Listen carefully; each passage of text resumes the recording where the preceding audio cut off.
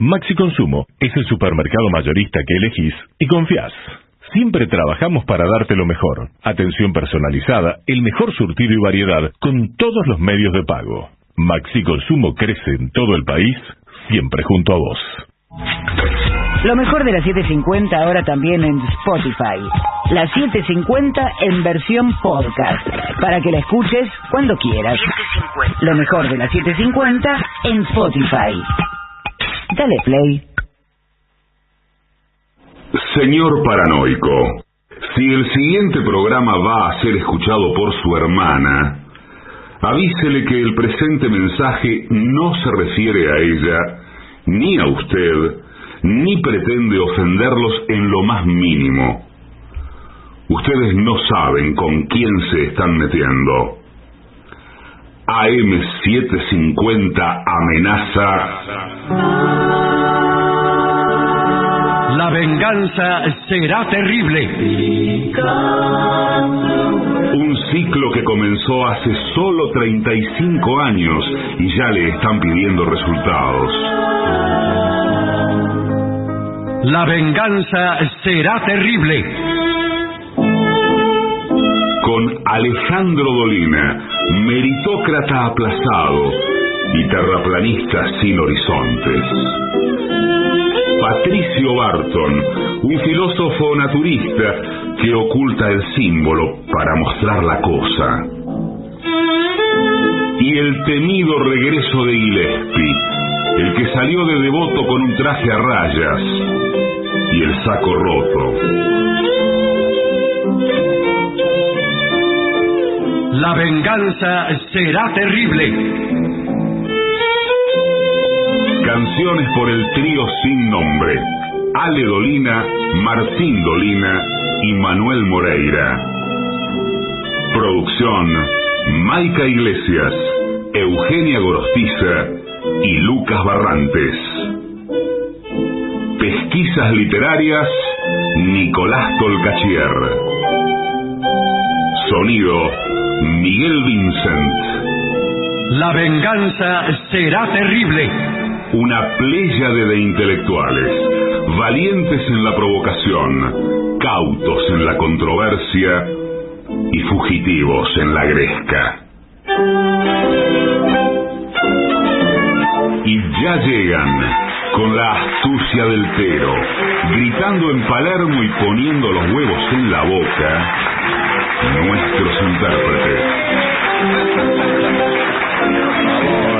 Buenas noches, muchas gracias.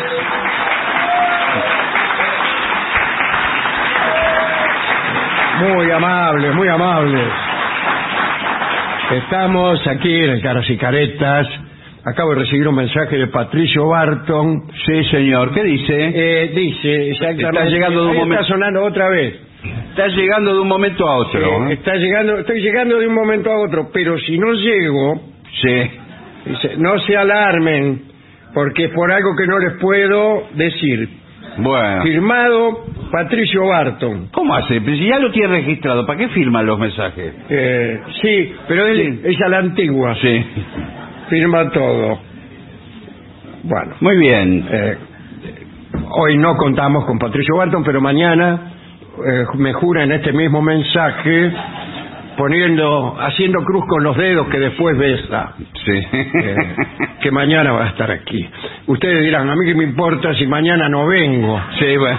Bueno, aquellos que se quieran retirar, No, por favor, señor. pueden hacerlo. Si se acaban de... En este momento se están retirando. Pero por favor. Algo así como 70% de las personas que han venido, que son todas parientes de Barton. Sí.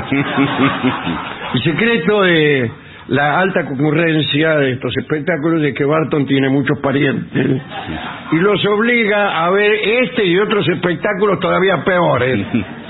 Usted sabe que es cierto, que la familia de Barton es muy numerosa. Sí, sí. En hermanos, primos. En general, los actores devienen tales porque, al ver que tienen una familia numerosa, deciden aprovechar esa circunstancia para tener siempre mucho público. Sí.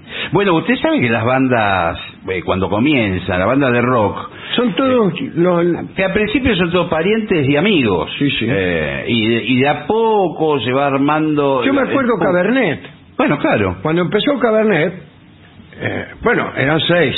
Sí, los integrantes. Eran 6, qué sé yo, ya. Si lo multiplica por 4, ya son 24 personas. Sí. Pero eran las únicas que iban.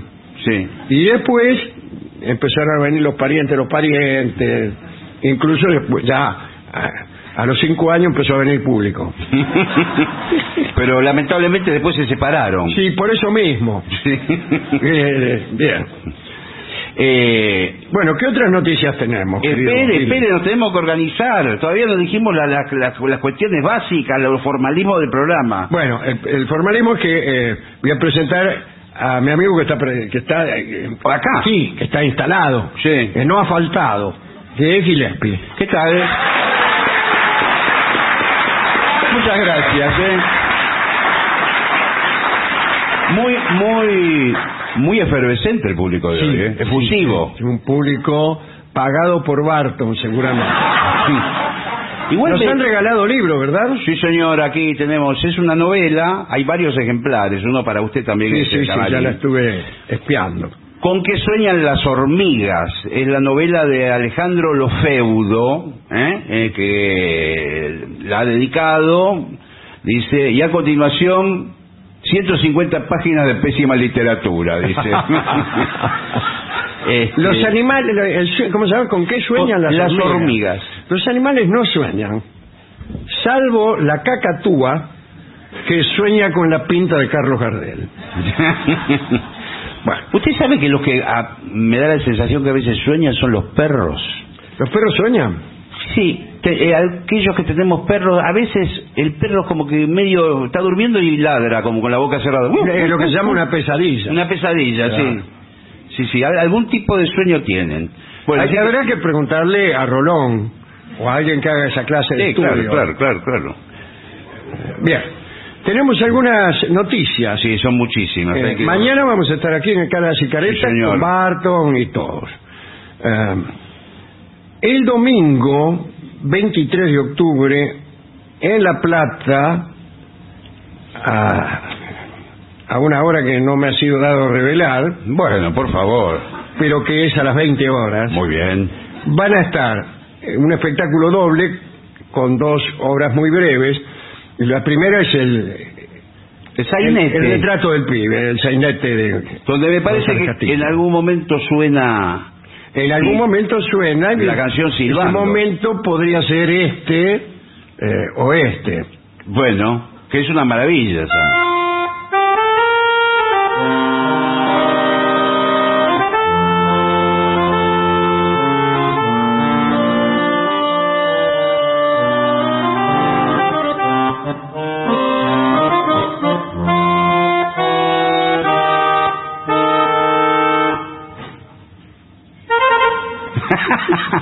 Bueno, me hizo acordar, creo que Aníbal Troilo lo interpretaba. Exactamente, eso hace Troilo. Sí, muy bien. Sí, señor. Ese chiste. ¿Y por qué toca esta canción? Porque el autor de este sainete es justamente el mismo autor de esta canción, José González Castillo. Actúan Helio Santander, Grace Colaneri, dirige Cora Barengo. Estos estarán en La Plata y estará también Capitana de mis sueños, que es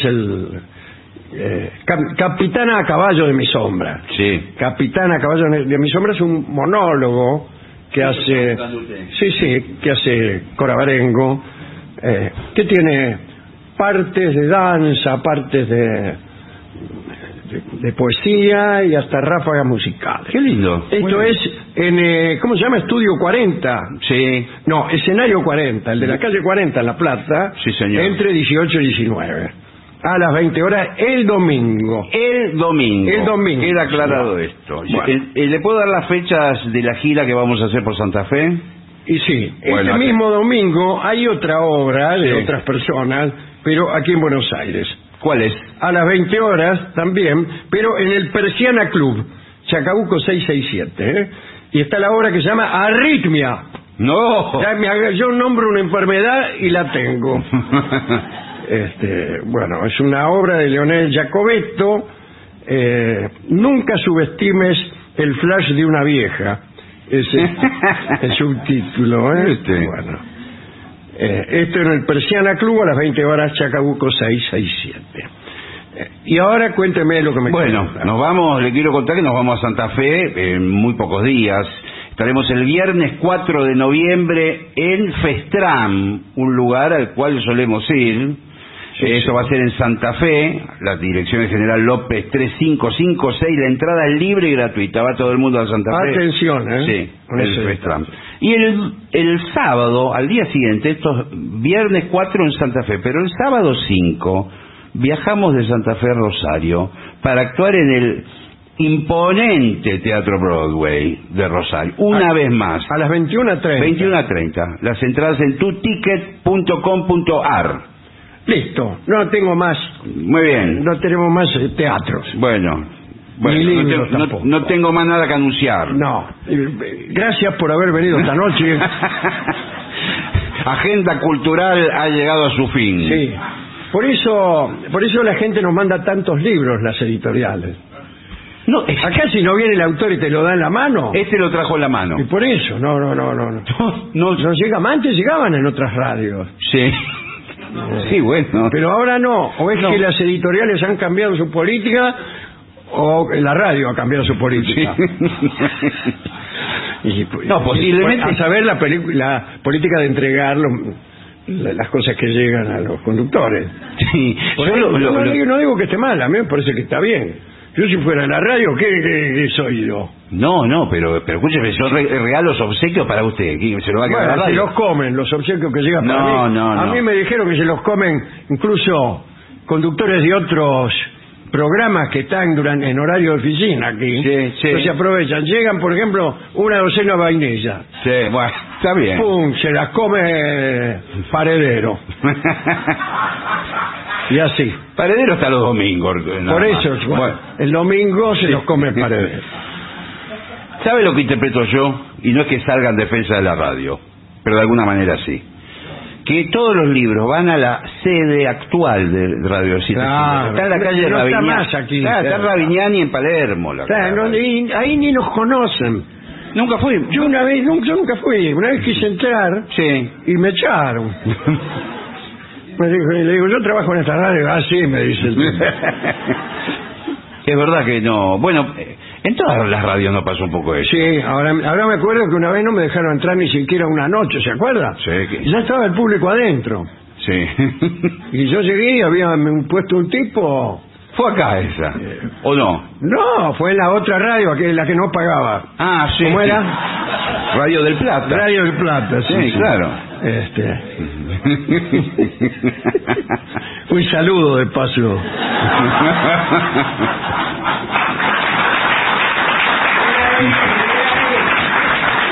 De paso a todos los Ferreira. Muchos saludos a la vieja deuda que tienen con nosotros. Bueno, cuando fui a entrar, usted estaba. Sí, claro. Episodio.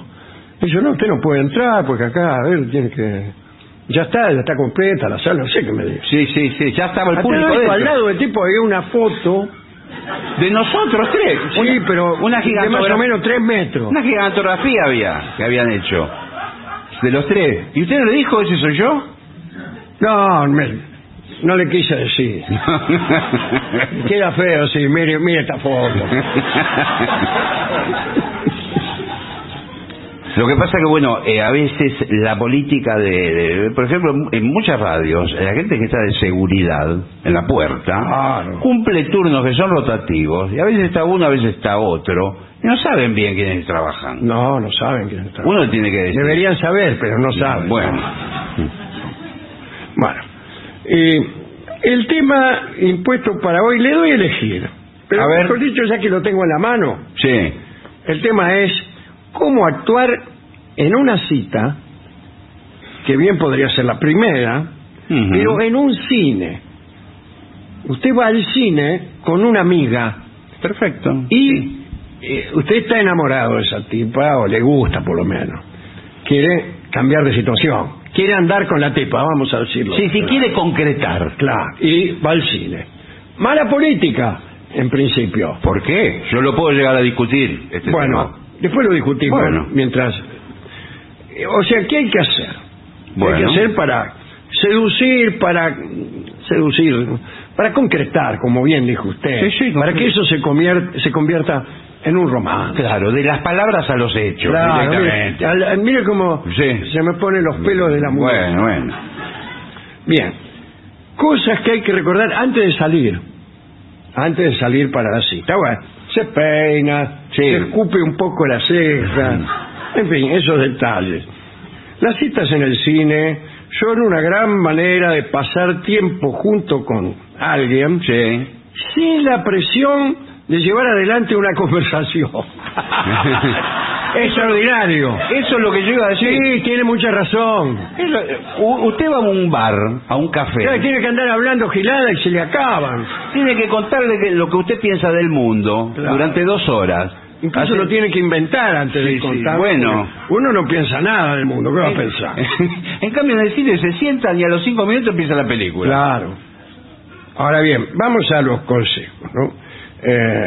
Después, hay que llegar temprano a la cancha. Sí, al cine. Eso es evidente. El tema de la ropa, le quiero preguntar. Porque yo en los lugares cerrados me siento acalorado siempre. Acá sí mismo hace un poco de calor. Sí, por ejemplo. ¿Qué le parece seguir? Yo me voy a quitar... Bueno. Yo voy a quitar la... ¿Usted se refiere a la ropa del señor o de la dama? Yo en principio la ropa que llevaría yo. Sí. ¿Y ropa cómoda? Sí, bueno, pero... Y que usted se pueda quitar. Exacto. Pues si lleva una cosa sola, ponele... Usted lleva un buzo, una polera como esa de Rolón y nada más abajo. Sí. Y ya quedó jugado. Si hace calor no se puede sacar nada. No. Ahora, si lleva un abrigo muy voluminoso y usted se lo saca, usted solamente tiene su asiento. ¿Dónde lo pone? Claro, ¿dónde lo pone? Arriba de la falda. Sí. Así que eso lo tiene que calcular. Bueno. Y la ropa demasiado voluminosa, ni que hablar que atenta contra la intimidad que se puede conseguir en la oscuridad del cine, que a veces es una intimidad profunda. Sí, claro. En ciertos cines y en ciertas películas. Escuche, usted va a ver... Y en ciertas señoras. Sí. Se va a ver una película como Harry Potter, por ejemplo, son 3 horas y no hay... ¿Qué otra cosa va a hacer? No hay un día de sol. Aunque más no sea por aburrimiento, le va a dar bolilla a la tía. No, pero escúcheme. Por eso hay que ver películas aburridas. Pero esas películas son todas oscuras. O las películas de Batman, las actuales. Sí. Que uno no sabe si se rompió. Sí. Cuando yo las veo por televisión me parece que no me anda el televisor. Bueno, dice, si su cita se retrasa, mantenga la calma, ¿no?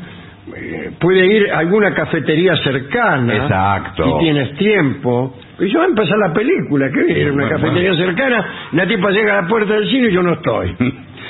Tampoco se puede meter solo en el cine, decir ya estoy adentro. Sí. Haga lo que hagas, no le digas nada a la persona con quien tendrás la cita si es que llega tarde. No. No es que le muestra el reloj. No. Y le dice, la película empezó hace 10 minutos. No. Mirá que acá en este cine no dejan entrar una vez que empezó la película. Es el cine de amigo nuestro. No, por favor. Lo que le tiene que decir es algo lindo. No tengas problema. Los primeros 10 minutos de cualquier película no pasa nada. Claro. Presenta a los personajes. Bien. En todo caso, ten en cuenta que hay que llegar temprano. Si esa persona llega 20 minutos tarde, es media hora que habrás estado esperando. Sí. Los 10 minutos antes que llegaste vos, más 20. Ya me está... Este informe ya me está poniendo de mal humor. No, yo lo que puedo decir, si ya en la primera cita su pretendiente llega media hora tarde, no sé qué esperar en el futuro. Sí. Qué entusiasmo Acá tiene. dice igual, el tipo este del informe se volvió loco con eso. Sí. Regañar a tu cita arruinaría el momento, pero no actúes como si nada hubiera pasado. Pregúntale por qué llegó tarde. Claro. Así tienes una segunda cita. Si hay una segunda cita, no toleres su impuntualidad de nuevo. ¿Con quién me casé? No, lo que se la mira. Lo que pasa es que el que escribió el informe evidentemente cree que a uno no le importa esa mujer. Porque Claro. ¿qué vivo? Si a usted no le importa, quema todas las naves. Pero si usted está Claro, si usted enamorado... está un poco enamorado, le tolera todo. Le tolera todo. No importa a qué hora llegues, mi amor. Claro. No importa. Quedan 10 minutos de película. ¿Qué te parece si lo... Dile hola a la persona. Sí. Es un buen consejo. No, ¿qué le va a Porque el decir? tipo no le dice nada, Sí. o le dice cualquier cosa, como por ejemplo, hay un hombre desangrándose en la tranquera. No tiene sentido esa frase. Bueno, no importa. Elige la película con cuidado. Sí. A ver, voy a elegir una película con cuidado. Como por ejemplo, cuando uno... No hay peor cosa que elegir películas en Netflix o en Flow. Primero, porque cuesta mucho Sí. meterse dentro. Sí. No siempre va a parar a donde no quiere. Acceder a la... Y después no podés salir. A muchos le ha pasado Sí, así. sí. Que dice, bueno, no hay ninguna película, evidentemente. Como yo todavía nunca hay una película que me gusta. Lo que pasa es que, claro, usted las ve en el televisor y todos esos procedimientos los tiene que hacer conociendo el control remoto, porque ¿cómo...? Sí, claro, pero ¿Cómo hace para usted, aprieta el botón exit. Sí, Quiere pues- decir éxito, naturalmente. No, éxito no, quiere decir salir. Quiere decir salida. Entonces, Bueno. ¿qué? Lo aprieta para salir y no sale. Va a parar a otro lado y a otro y a otro hasta que finalmente apaga el televisor Sí. y trata de reiniciar la cosa, cual tarda 2 horas. Sí. Bueno, es hora que terminen de inventar. Lo que pasa que sí, Esos aparatos. es cierto que en esas plataformas tratan de tenerlo a usted atrapado. En todas partes tratan de tenerme a mí atrapado y Bueno. no lo consiguen. Bueno, no es que usted aprieta un botón y desaparece ya Netflix. Lo va a llevar a otra pantalla que le muestra propagandas de otras películas. También podría interesarte. Sí, exacto. Eso es un buen recurso para una cita. Sí. Si falla la cita, usted puede sacar de la billetera, bueno, mira, no nos entendemos, Sí. pero tengo el también podría interesarte. Sí. Y yo saco, por ejemplo, una foto suya, Bueno. de Barton. Bueno, elige la película con cuidado, porque si una comedia romántica puede ser algo lindo y animará a que haya besos e intimidad. Tomá, te lo dijo. Sí, sí, bueno. Una película así de... Ahora lo que... Por ejemplo, los tipos están ahí, vamos, en una situación muy íntima. Sí, pero ¿qué tiene que ver? Como las películas, prácticamente es imposible ver una película sin que un señor y una señora... Se meten en la cama. Se meten. No, vos se meten en la cama. Entonces usted le puede hacer ahí un comentario. ¿Qué comentario? No puede hacer nada. ¿Qué le va a decir? Observa, Sí. ¿Qué? amada mía, lo que hacen esas personas. ¿No te parece que nosotros No. podríamos intentarlo? Me parece que no funciona eso. Al ver cómo se refocilan esos dos animales, No funciona. no puedo menos que proponerte imitarlos. Para mí no funciona en paralelo la trama con lo que pasa en los asientos, en la butaca. No. Usted no tiene que hablar fuerte, No, ¿qué va a ni decir? hacer comentarios destinados al público, como hace uno cuando va solo. Sí. Por ejemplo, que aparezcan otra vez los Sí, tipos en la sí. cama y usted haga... Queda horrible, señor. Lo mismo que por ahí si la actriz sale del baño y se abre la bata, usted no tiene que decir nada. Como que... ¡Epa! No parecía. Bueno. Mirá la peticita. Vestida no decía gran cosa. No. Ningún tipo de comentario. Bueno, no, ninguno de esos comentarios. Las películas de terror son emocionantes. Para mí son las más indicadas. Esa es la de... Porque la dama siente el terror. Claro. Se abraza a uno. A veces se tapan la cara Claro, para no con lo ver. cual, bien. No, y ahí usted Le puede... tapan a usted la cara. No, y usted puede aprovechar para Contenerla. Su color de contenerla, Claro. la abraza. Claro, la abraza, le dice al oído, no te va a pasar nada. Estás conmigo. Este vampiro no te va a hacer nada. Los vampiros no existen. Bueno, muy bien. Sigamos adelante. Dice, si quieres comer algo... Oye, nos quedamos en el cine. El cine No, hoy los cines actuales incluyen comida, refrigerio. Bueno, compre unas pequeñas mentas. Sí. Las mentas del payador. Sí. Bueno, estas no se quedarán atascadas en tus dientes como las palomitas de maíz, ni te darán mal aliento como los panchos. Sí, bueno, pero le puedo decir una cosa a favor de la palomita de maíz. ¿Qué? Usted compra un solo cono de palomita de maíz, no dos. Y ese cono va a ser compartido. Y durante la película ambas manos van a agarrar las palomitas de maíz. Se rozan las manos. Exacto. Y usted le aprieta la mano dentro mismo del tarro. Sí. Y ahí una cosa trae la otra. Claro. Bien. Acá dice, ¿dónde está lo del mal aliento de los panchos? Sí. El aliento es especialmente importante si besarla está en tus planes. Para mí tiene que estar en los planes. Y sí, si no, ¿a qué va al cine? Bueno, por eso. No hables ni mandes mensajes durante la película. Bueno, pero eso en general, aunque vaya solo. No, bueno, pero igual, porque a ella le va a llamar la atención que usted está mensajeándose con alguien, posiblemente sea otra mujer. Claro. Y usted está con ella. Y en algún momento por ahí le dice, ¿con quién estás tanto mensaje? Usted cierra el aparato y le dice, celosa, ¿no?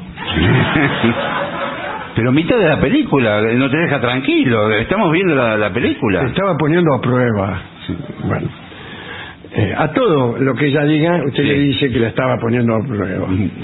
Bueno, si quieres iniciar contacto físico, sí, por favor. Sí, bueno, que se me acaba la película. Sí. Y llega un momento que uno ve que la película se acerca al desenlace. Y entonces tiene que apurarse. Ya están por matar al vampiro. Claro, ya está por amanecer. Sí. Entonces usted empieza a apurarse. Sí. Y ahí, eso no es buen consejero. De hecho, mira, ¿qué te pasa? No, es que me doy cuenta que está por terminar la película. Bueno, pero si quieres iniciar contacto físico, empieza por sostener su mano. Exacto. Está muy bien. Podríamos decir que la mano es el peaje de una larga autopista. Sí, con varios peajes. Bueno, pero digo, es el primero. Si vaya a saber cómo hace uno para llegar a Santa Fe. Bueno, si usted pasa ese primer peaje, lo esperan otros. Claro, pero no empiece por el quinto peaje. No. Primero la mano. Claro, no empiece, por ejemplo, a sacarse usted prendas. No. Lo mismo que si ella le retira la mano, no siga avanzando por otro lado. No sigue avanzando, pero hay tipos que empiezan al revés, y entonces dicen, bueno, vamos a sacarnos los pantalones. Pero si está... Dice, un momento, primero me tenés que agarrar la mano, dice la amiga. Y aparte... Un momento, dice. Sí. Hay otros espectadores que hay están gente ahí. Que mira. Hay gente que mira. ¿Y usted qué hace si ve que uno de adelante, a fila adelante, se da vuelta y lo empieza a mirar usted? Yo le digo algo. Sí, pero ¿qué le puede decir? Algo que mirás, no. Sí, que mirás, ¿qué le va a decir? No, ¿cómo que miro? Desde que me senté acá, yo soy fanático primero del director Woody Allen. Vine a ver la película de vampiros. Estuve esperando un año para ver este estreno de la película. Los escucho a ustedes todo el tiempo hablando atrás. Por eso me estoy dando vueltas. Yo estaba hablando. Bueno, a algunas chicas les gusta cuando los muchachos ponen su brazo alrededor de ellas. Está exacto, por el hombro. ¿Cómo alrededor de ellas? No, en el hombro. En el hombro. Usted se va acercando. Primero abraza la butaca. Sí. Y la dejan pero hay una cierta... Después se va acercando sí. hasta que en un momento dice, bueno, basta de disimulo. No, y además puede agregar una segunda instancia. Brazo en el hombro y después con la otra mano le agarran la mano. Ya la tiene completamente inmovilizada. Bueno, ya está prácticamente, hay 2 peajes que pasó. ¿Y cómo hace usted a besarla? Se lo pide, se lo anuncia, se la amenaza. Le dice, cuidado porque te beso, ¿eh? ¿Qué pasa si uno da un beso en otro lado? en el hombro. Pensé que usted iba a empeorar la situación. No. Porque quedan lejos las... En la mano podría ser. Sí, en la mano. En la mano, ¿no? Hay que asegurarse, en todas las cosas de la mano, hay que asegurarse que la mina no tenga nada en la mano. Sí, no, bueno. Bueno, no hagas nada que no permita estar cómodo. No entiendo este concepto. A ver, no hagas nada. Claro. Que no permita estar cómodos. Claro. ¿Cómodo en qué sentido? No sé. Por ejemplo, sentarse sobre ella. Pero que en la falda de ella, usted sentado, Claro. como chirolita. Puedo sentarme en tu falda y que ella lo abrace de atrás. Sí. Y usted le dice, ay, me parece que estuviéramos andando en moto. Flaco, ¿te podés bajar? Que estoy atrás.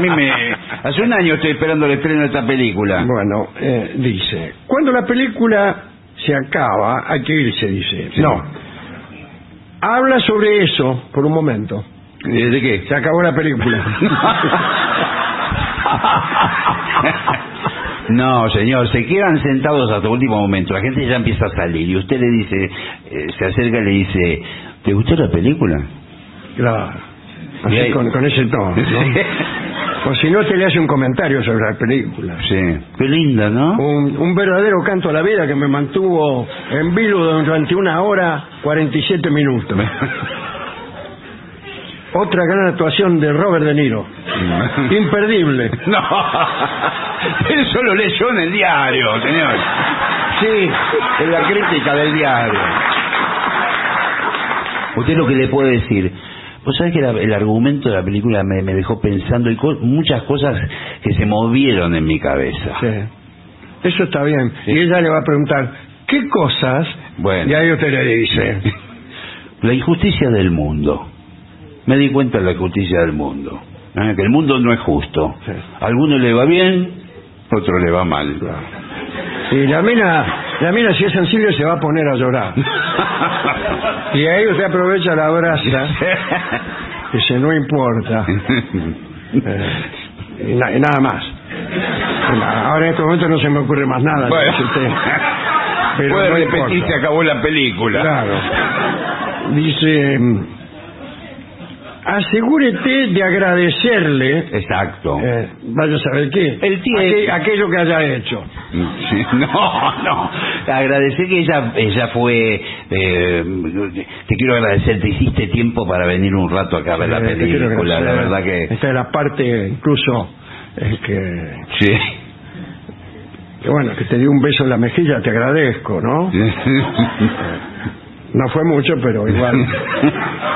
Igual, la situación puede continuar después del cine. ¿Por qué se termina? Y ahí, bueno, ¿usted cómo le propone que siga? Podríamos, por ejemplo, ir a comer un pedazo de pizza, le dije. Claro, o ir a tomar un café y discutimos las sensaciones que tuvimos durante la película. Claro, está. Mozo. Sí. Ya estamos en el café, ¿no? Bueno, ahí sí va a tener que hablar. Ahí voy a tener que hablar, sí. Mira a los ojos. Sí. Eso es cómo iniciar un beso. Atención. Mira a los ojos a tu chica, a tu cita. ¿Dónde va a mirar si no? A la película. Bueno, ¿y cómo? A ti mira a ella. Dice, mantén la mirada fija. Sí. Por más tiempo de lo que acostumbras. Sí, pero ojo, la mirada tampoco tiene que ser una mirada. Claro, porque si usted se acerca mucho, claro, le ve, a ellos se le juntan sus ojos. Sí. Y parece una lechuza. Sí. Y le puede decir algo, cambio lechuza portero, no. Alguno de esos dichos. No, señor, la tiene que mirar, pero tampoco de una forma tan insistente que usted parece que usted está obsesionado, que está loco. Es que sí, es así. Bueno, solo intenta mirarla en un momento no tan importante de la película. ¿Y cómo sé yo? Claro. Para eso conviene ir a verla antes la película.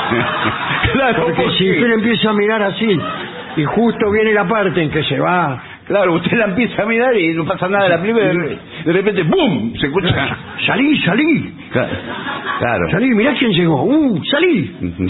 Bueno, eso de ir a ver la película antes me parece una buena estrategia. Claro, porque bueno. ya conoce todo lo que va a pasar. Cuando vio que los directores de cine tienen sus cosas. Sí. Yo cuando prueban las cámaras, sí.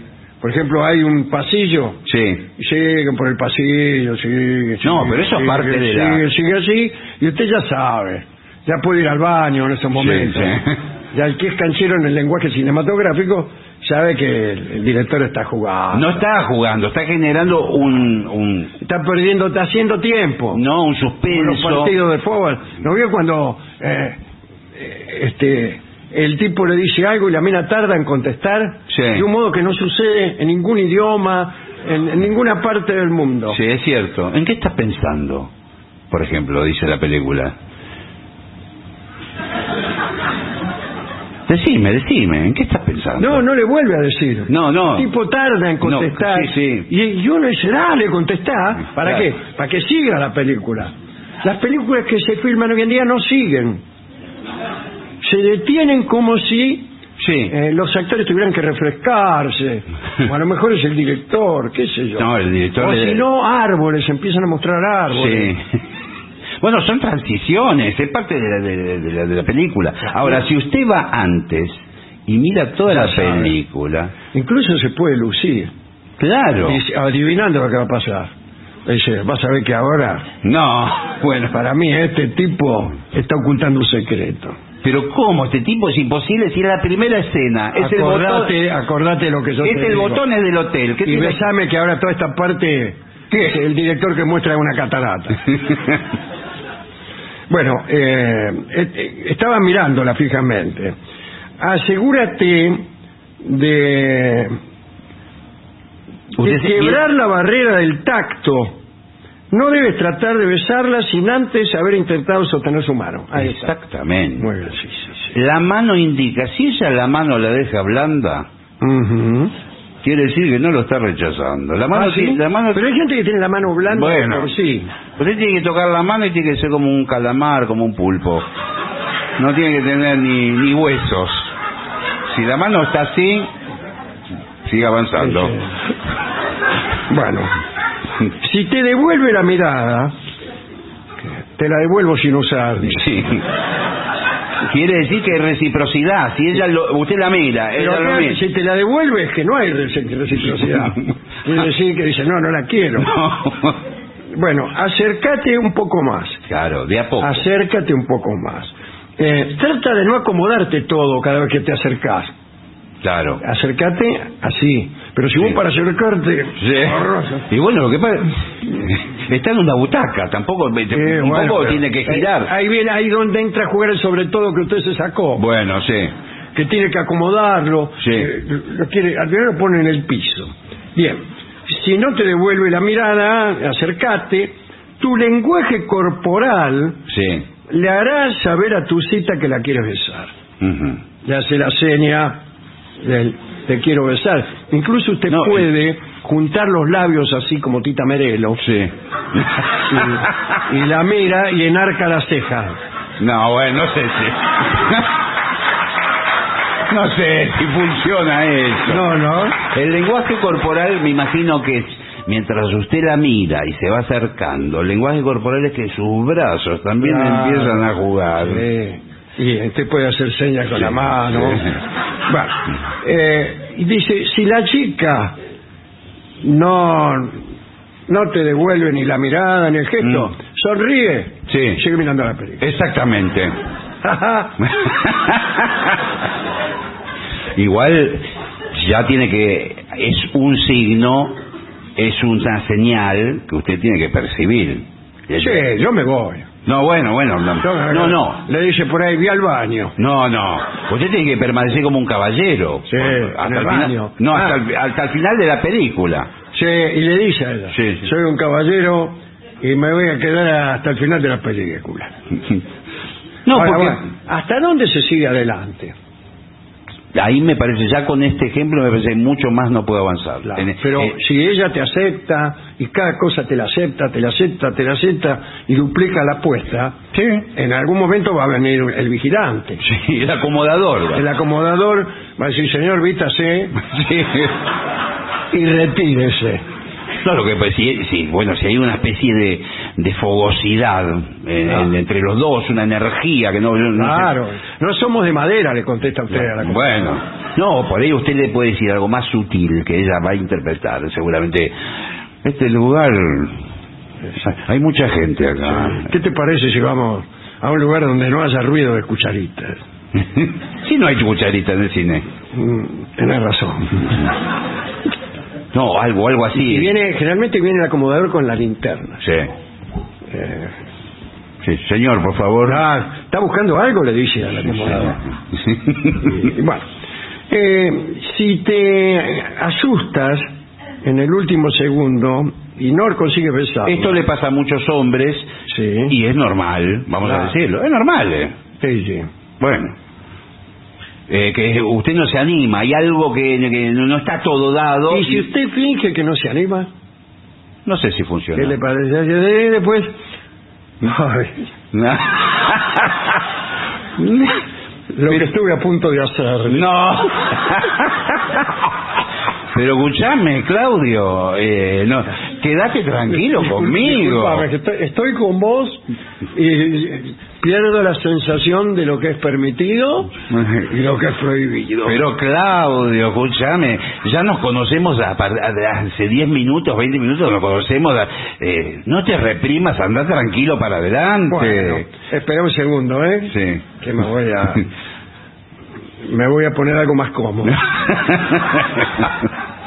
Bueno, cosas que hay que recordar antes de salir. Sí. Tomá una ducha. Sí, bueno. Y ahora estamos al revés. Sí. Estoy llegando casi al fin de la película. Me decís, ya vine. Claro. Estoy aquí, que me voy a volver a mi casa a bañarme. Antes le dice, Claro. antes que vaya bañado, perfumado. Vístete casual. Exacto. ¿Qué quiere decir? Que no. Por casualidad te entran las cosas. No, casual quiere decir que no vaya de un traje de smoking. No, Usted va ahí con... tiene razón, sí. No te esfuerces mucho con la apariencia, que es peor. Claro. Que es peor lo Parece que otro. fuera un paquete envuelto para regalo, parece. Lleva suficiente dinero. Exacto. Incluso para mostrar, para No. alardear. Y bueno, por ahí te pregunté, ¿y vos de qué trabajás? Claro. Bueno, estoy en una empresa muy importante. Ah, ¿sos empresario? Sí, algo así. Qué bien, qué bien. Me pagan un buen sueldo, la verdad. Mira, y ahí te saca el paco y mira toda la guita que tengo. Bueno, bien. Y la guardas de nuevo. Me parece. Y No eso, sé si funciona. Eso que tengo más, ¿eh? No sé si. No sé si funciona. No. No. Lo que sí tiene que llevar dinero, porque usted no sabe cómo va a terminar esa noche. No, claro. Por ahí implica una cena completa. Que le cuesta a usted un potosí. Bueno, y por ahí tampoco termina ahí la noche, y de ahí van a un bar a tomar un trago. Y usted se le acaba la guita, ¿no? Bueno, y por ahí le quedaba una última instancia, que iban a otro lugar, y a usted se le terminó la plata. Tiene que tener resto suficiente. A mí me pasó eso una vez. A ver. No tenía plata yo, y habíamos salido con un amigo. ¿Esto es verdad? Sí, es verdad, todo lo que decía. Bueno. Y dos señoritas.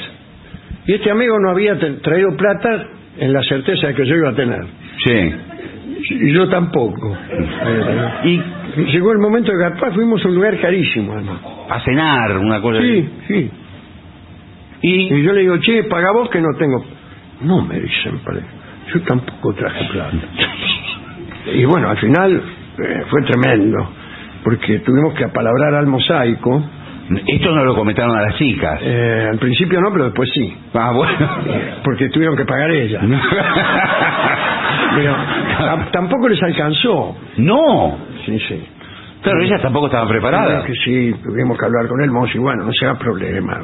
Sí. Se haga problema, me faltaba poca guita. Claro. Pero después no teníamos ni para el colectivo. Tuvimos que caminar desde el Monumento al Trabajo hasta Retiro. Y no sé por qué nunca más las vimos. Sí, yo ya sé por qué. Pero ¿cómo no se pusieron de acuerdo con su amigo? Eso es lo que todavía hoy me estoy preguntando. Bien, si usas maquillaje, no exageres. No, yo no uso maquillaje. No, bueno, está hablando a ella. A ella. En el teatro, trata de tomar de la mano a la cita, ya me lo dijiste muchas veces, No comas nada que pueda manchar tus dientes. Exacto. Por ejemplo, un Espinaca. taco. No, un taco mexicano de repente. Ah, ¿y dónde venden taco mexicano en el Bueno, cine? no sé, pero bueno, una empanada. Y trata de no comer palomitas, otra vez te lo dicen. Sí, hay que le quedan restos, como esas maderitas que quedan en toda la boca. Doctor, desde el punto de vista alimenticio, Sí. el pochoclo, digamos, Sí, sí. ¿hace bien o hace mal? Es uno de los elementos más saludables que hay para comer, como snack. Listo, acaba de hablar el doctor Cormillot. Proviene directamente de... Tengo entendido yo que del maíz. Es un derivado del maíz. ¿Cómo se ve lo que es una vida dedicada a la investigación? Doctor? No tiene ningún elemento químico, bueno. Trate de no llevar chocolatines de su casa. No, No, ya no venden más, ¿o sí? Hay carameleros, ¿no? Hay otra clase. No, afuera me parece. Antes de entrar hay un kiosco. Pero si vos llevas chocolatines en tu casa, se te derriten. Sí, y vos te olvidás. En el bolsillo, se empieza a ver... Usted venís con un traje blanco y traes los chocolatines en el bolsillo de atrás. Es el peor lugar. Y por ahí, tu novia queda detrás tuyo, detrás de ti en algún momento, y te dice, ¿trajiste chocolatines? Y usted le dice, no. ¿Cómo? Peor. Sí, por ahí usted palpa el chocolatín que era sólido en ese momento y palpa como una bolsita caliente, ¿no? De líquido. Sí, sí. Y saca los dedos marrones del bolsillo y su novia lo ve. Sí. ¿Qué es lo que está sucediendo aquí? Bueno, son situaciones difíciles. Pero está muy completo el informe. Sí, muy lindo, muy lindo. De todas maneras, otra vez, aquí en el mismo programa, hemos hablado de otros lugares donde hacer las primeras citas, que a veces parecen más convenientes. Igual yo sigo defendiendo el cine. No, yo era contrario a la primera cita en el cine, pero está muy bien, ¿eh? Bueno, ¿a usted le gusta más el bar? Sí, pero hay que hablar mucho. Sí. Me gustaba. Sí. Hasta hace unos meses me gustaba más el bar. Sí. Hoy en día estoy un poco harto de conversar. Claro. Lo que pasa es que a veces en el bar se va extendiendo la tertulia. Sí, a mí se me acaba enseguida. Bueno, se va extendiendo la tertulia, pasa por temas como la política, la visión suya del mundo. Sí, bueno, eso me dura 2 minutos 15 más o menos. Bueno. A veces incluso personas que son muy tímidas, por no concretar, buscan otro tema nuevo. Buscan más temas. Yo conozco varios de esos. Bueno, más conversación. Siempre hay otro tema, otro tema. Yo he visto a tipos que yo conozco conversar durante 3 horas con una tipa. Sí, la tipa ya empieza a bostezar, mira el celular. Dale. Y uno ya, mientras tanto, fracasó con 4 ya. Sí. Y el tipo así con la misma, ¿no? Y es muy posible que se haya pasado el punto justo, claro, tiene adecuado. Tiene razón. Hay un momento en que si usted no concreta, después está sobretrabajado el asunto. Sí. Y empieza a haber una especie de extrañeza. Por ahí usted se encuentra en el mismo punto de una conversación por la cual pasó al principio. Sí. La misma cosa, sí. La verdad es que no se puede viajar en colectivo. Sí. Y pasa 1 hora de conversación y usted dice, pero la verdad es que no se puede viajar en colectivo. Sí. Y algo, y siempre dice lo mismo. Ya di toda la vuelta. Toda la vuelta. Bueno, ¿qué le parece si vemos cuál es la reacción de nuestros oyentes? Hay mensajes. Ante este informe. Hay mensajes y algún mensajito que nos han dejado ahí. Ahí está la caja, adelante, pueden dejar mensajes. Amigos queridos, en respuesta a su pregunta del miércoles a la noche, el ser humano tiene 600 músculos. ¿Qué le dije? Barton había dicho 2000. Sí. Y yo dije 100. Usted dijo 100. Y creo que le gané. Sí. Por cercanía. No sé. Bien. Todo lo tomé Bobril de Entre Ríos. Acá dice, me preguntan si recuerdo el tango de Volverme en calzoncillo. Claro que sí. Sí, hace mucho que no lo toca, ¿eh? Hace mucho, sí. Bueno, Dolina, ¿cómo le va? Soy Héctor de San Juan. El otro día estuve por Buenos Aires y para ver si me lo encontraba usted y pagarle... ¿Qué? Para pagarle una pizza, fui a Babieca en San Telmo. Ah, hay una sucursal en San Telmo, sí. Claro, y le preguntó al mozo si era aquí donde yo iba. Y este me respondió, ¿quién es Dolina? La respuesta clásica de los mozos, ¿no?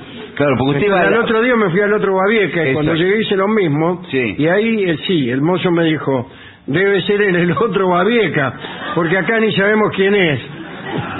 Bueno, y se quedé más perdido que Franchella en Nueva York. Dice. Hace mucho que no vamos a Babieca. Y a Nueva York ni no, bueno. Soy Darío... Casi tanto como a ver a Franchella. Sí. Bueno.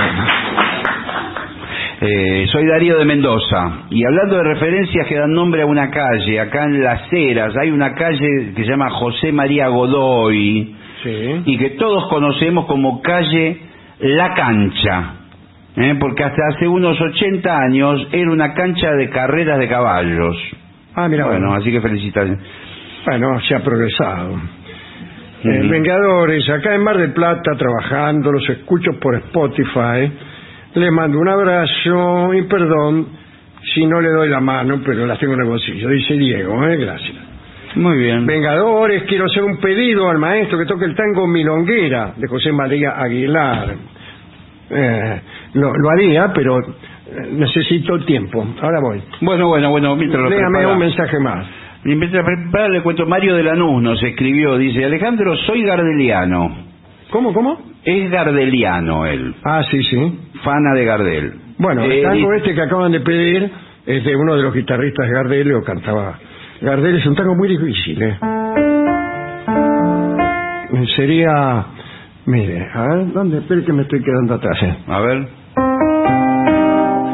Fíjese la dificultad. Sí. Ese es el comienzo. Sí, unos intervalos medio raros. Un arpegio. Sí. Milonguera de melena reconectada.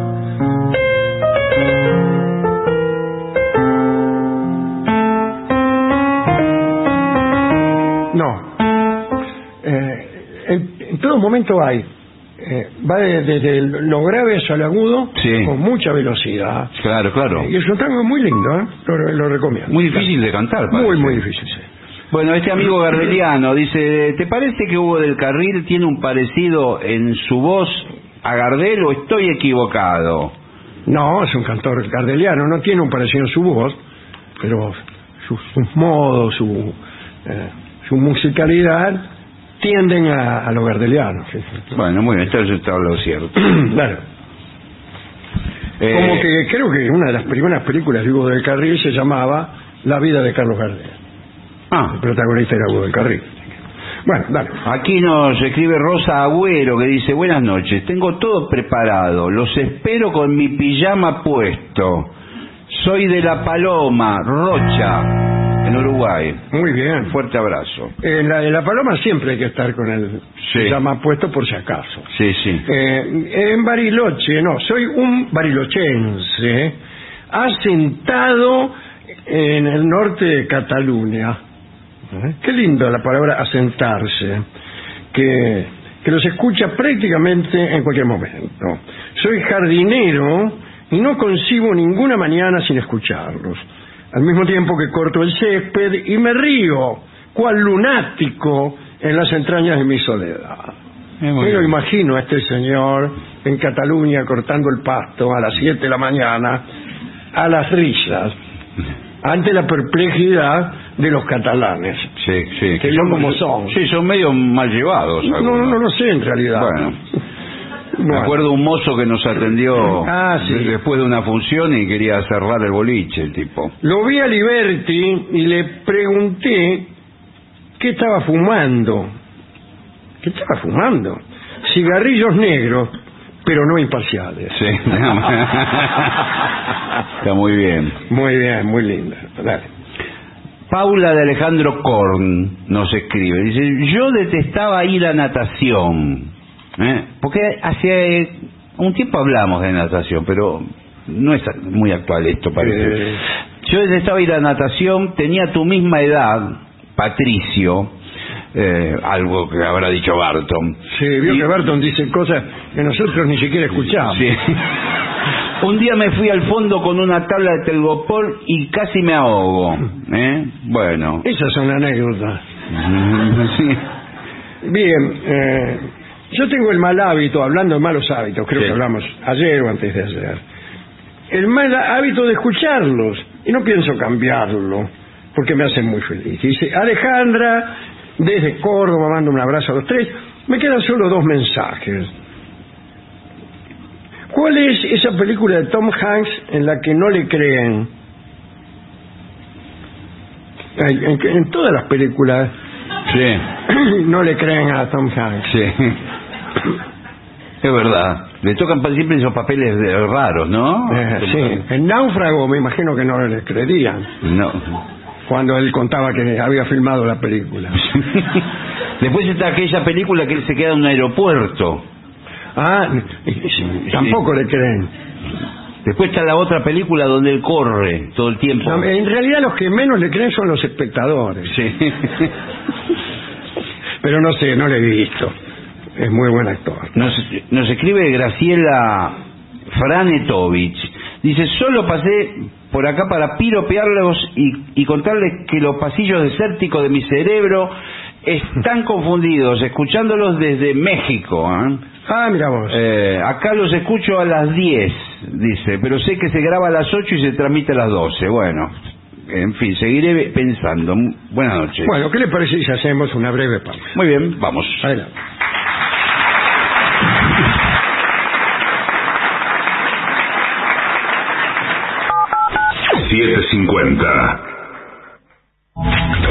Lo mejor de las 7.50 ahora también en Spotify.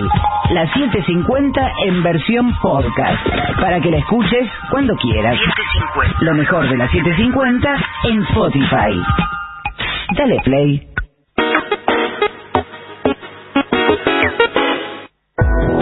AM750. Objetivos, pero no imparciales.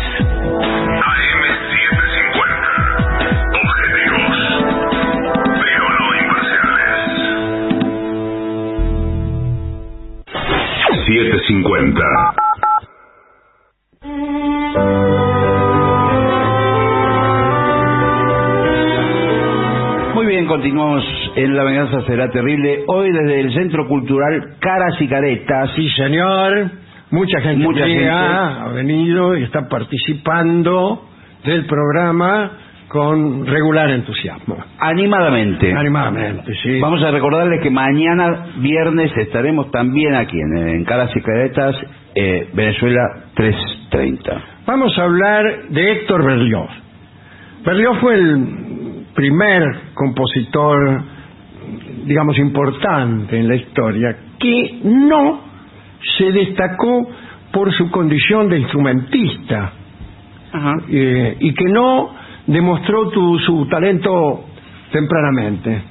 Casi todos los grandes músicos de la historia ya de chicos eran virtuosos, pelaban las naranjas solos. Sí. Bueno, no era el caso de Berlioz.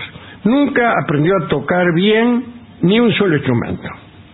A lo sumo tocaba un poco la guitarra y algunas notas con la flauta y nada más. No se sabe mucho acerca de la niñez de Berlioz.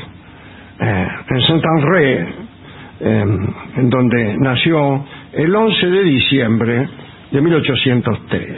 Pero es evidente que recibió una educación musical bastante escasami, porque el padre, que era un médico, trató de educar al niño, pero en el campo de la medicina. Él quería que fuera médico, ¿no?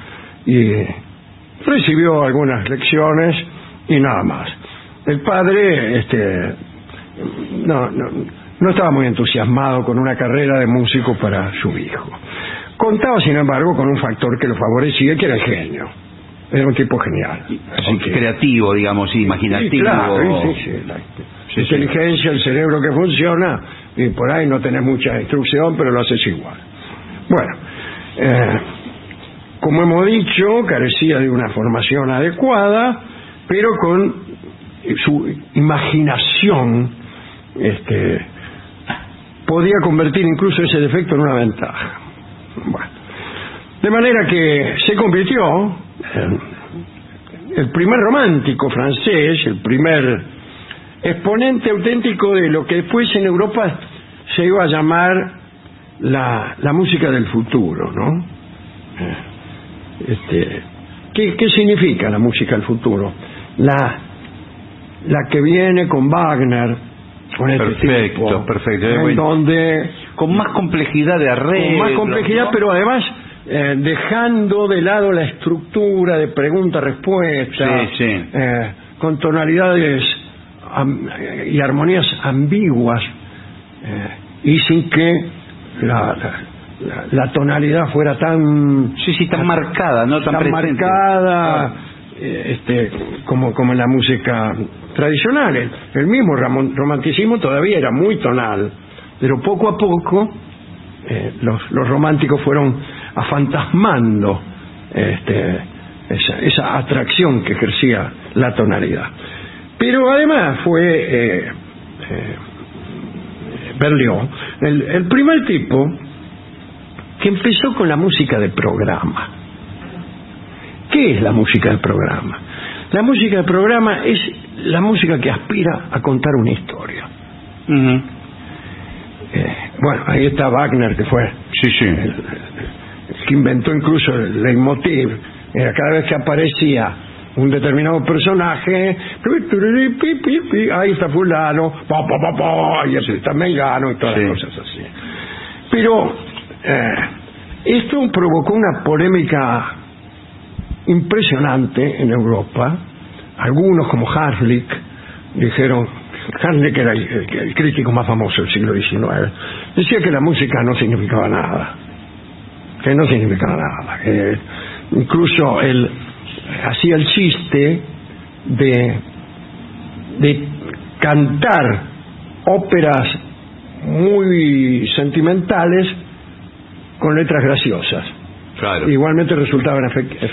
Claro, y al revés, cosas graciosas, qué sé yo, con letras dramáticas. Igual funcionaba. Claro. Pero los creadores y los defensores de la música del programa decían que se podía contar historias y llegaron a hacer cosas totalmente absurdas. La hemos contado alguna vez aquí en este programa. Bueno, era Berlioz un tipo muy original en todos sus aspectos, ¿no? Y quebró el sistema musical establecido en Europa. Después de Berlioz la música ya no volvió a ser la misma. Su genio floreció en París. Su padre lo había enviado para hacerlo médico, para que se hiciera médico, y él se hizo músico. No fue necesario que pasara mucho tiempo para llegar al punto en que le confesó al padre que no iba a ser médico. Y durante la década de 1830 no se acostumbraba a que hubiera orquestas demasiado numerosas, ¿no? Y Berlioz, en cambio, usaba más de 60 ejecutantes, pero en realidad él quería más. Estaba soñando con orquestas más numerosas. En una ocasión, en 1825, ya antes, había reunido una orquesta de 150 músicos, y eso no era nada comparado con la orquesta de sus sueños, que tenía 467 instrumentistas y un coro de 360 aparte, ¿no? 242 cuerdas, grupos de 30 arpas, 30 pianos, 12 címbalos, 16 cuernos franceses y una variedad exótica de instrumentos de percusión, ¿no? Y sus amigos lo consideraban un hombre poco práctico. Y sí, ¿dónde pone 30 pianos y todos esos músicos? Y los enemigos decían que estaba loco directamente. Y ahí viene cuando compone la más famosa de sus obras, y una de las primeras, ¿no? La primera obra importante. La terminó en 1830, que fue la Sinfonía Fantástica, ¿no? Y existían algunos precedentes de música de programa, pero esta era pesadamente de programa. Y empezaron también, además de las polémicas, las preguntas, ¿no? Si esa música podía escucharse, por ejemplo, sin conocer el relato. Claro, claro. Vos no conocés el relato. Claro, claro, claro. Bueno, era como un ballet sin bailarines. Claro, y claro. él aspiraba a que la gente oyendo se imaginara el relato. Bueno, cuanto más complejo era el relato, más difícil era conseguir que la gente se imaginara esto. El caso es que Berlioz había utilizado en esa Sinfonía Fantástica muchos pedacitos de otras obras que no había completado y los metió ahí. Motivos que tenía ahí. Motivos que tenía, los metió, y entonces si los tenía de antes quiere decir que no eran hijos de una historia. No. Sino que como decía Hanslick, no significaban nada. Hoy en día no se piensa en música de programa, pero sí no se llega tan lejos como Hanslick, que decía que la música nunca significaba nada. Algo significa a veces, pero hay que hacer un poco de fuerza, evidentemente. Bueno, como acá viene cuando le pasa algo terrible. A ver. Se enamora de una actriz. No hay peor cosa que enamorarse de una actriz. Sí, bueno, yo me imagino. Era una actriz irlandesa, Harriet Smithson. Bueno, limitarse a decir que estaba enamorado sería como afirmar que los océanos tienen cierta cantidad de agua. Estaba enloquecido. Claro, claro. Pero qué difícil una actriz. Y sufría, lloraba, renegaba, desaparecía, se perdía en los campos. Y a veces sus amigos, Liszt, Mendelssohn, Chopin, tenían que buscarlo, porque estaban convencidos de que el tipo estaba dispuesto a suicidarse. Escribía acerca de su angustia, su inextinguible pasión, su cuerpo estremecido de dolor. Bueno, si ella pudiera comprender siquiera por un instante, bla, bla, bla, bla. El caso es que el tipo no era retribuido por esta señorita Smithson. Es más, no se habían visto nunca. ¿Por qué estaba enamorado? Porque la había visto en el teatro. Exacto, era lo que iba a decir. Le iba a ver al teatro, o sea, claro. no la conocía. Nunca había llegado a encontrarse. Y él empezó a escribirle cartas, unas violentas cartas, que asustaban muchísimo a la señorita Smithson. Imagínense, porque empezaba a hablar de la angustia, de la inextinguible pasión, del cuerpo estremecido de dolor, y la tipa decía, ¿Quién es el tipo que me está escribiendo? Claro, ¿quién será? Bueno, cierta vez fue al teatro a verla, y en una escena ella aparecía en brazos de un actor, y sí, hacía el papel de su amante, y Berlioz emitió un grito de dolor. ¡Ay! No me salió del todo bien. Y huyó corriendo de la sala. No soportó los celos. Ahora, de todo esto surgió una escena de la Sinfonía Fantástica, en donde, ya que tenía que contar una historia, la puso a esta mina en una escena en el Sabbat de las Brujas, haciendo un papel de prostituta. La puso como prostituta porque se había enterado, o le llegaron rumores de que andaba con un tipo, la mina. Pero después le dijeron que era mentira, y entonces le cambió el papel. Porque siguió en el Sabbat, pero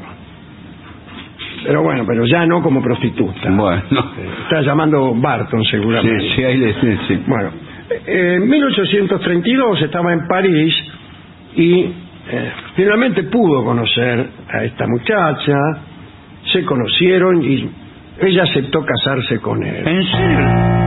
¿Le salió bien la jugada? Sí, cambiaba. Yo no daba 50 Y centavos. no, con esas cartas parecía un loco. Ahora, según se vio después, ella era una arpía y pronto se convirtió en alcohólica. Me parece que es en el escalafón primero viene arpía, después alcohólica. No tiene nada que ver. ¿Qué sé yo? Bueno. Y se pasaron todo el día peleando. Y en los intervalos entre dos peleas, Berlioz se zambullía en la vida musical europea. Muy pronto se convirtió en el líder de la vanguardia musical. Y ahí aparecen un montón de obras. Haroldo en Italia es una obra. El Requiem, Romeo y Julieta, La condenación de Fausto. Y todas eran obras muy ambiciosas, ¿no? Desde el punto de vista formal. Claro. Muy revolucionarias. A lo largo de estos años, el Berlioz afrontó constantes dificultades hogareñas con su mujer.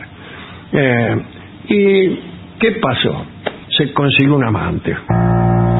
Te juro que ya lo veía venir. Sí, yo también. ¿Viste cuando te hice el gesto así? Sí. Quería decir que se había conseguido un amante. Lo que él idealizaba, ese amor Claro. no era tal en la realidad. Era una cantante, Marie Recio, y se casó con ella después de la muerte de Harriet. Disculpen si la muerte de Harriet la trato con cierta liviandad. Pero escúcheme, pero bueno, qué rápido así, que ¿qué pasó? Bueno, eso fue en 1854. También tuvo problemas con sus colegas, con el público. Los músicos de la antigua escuela se opusieron a estas innovaciones de Berlioz o sencillamente las ignoraron.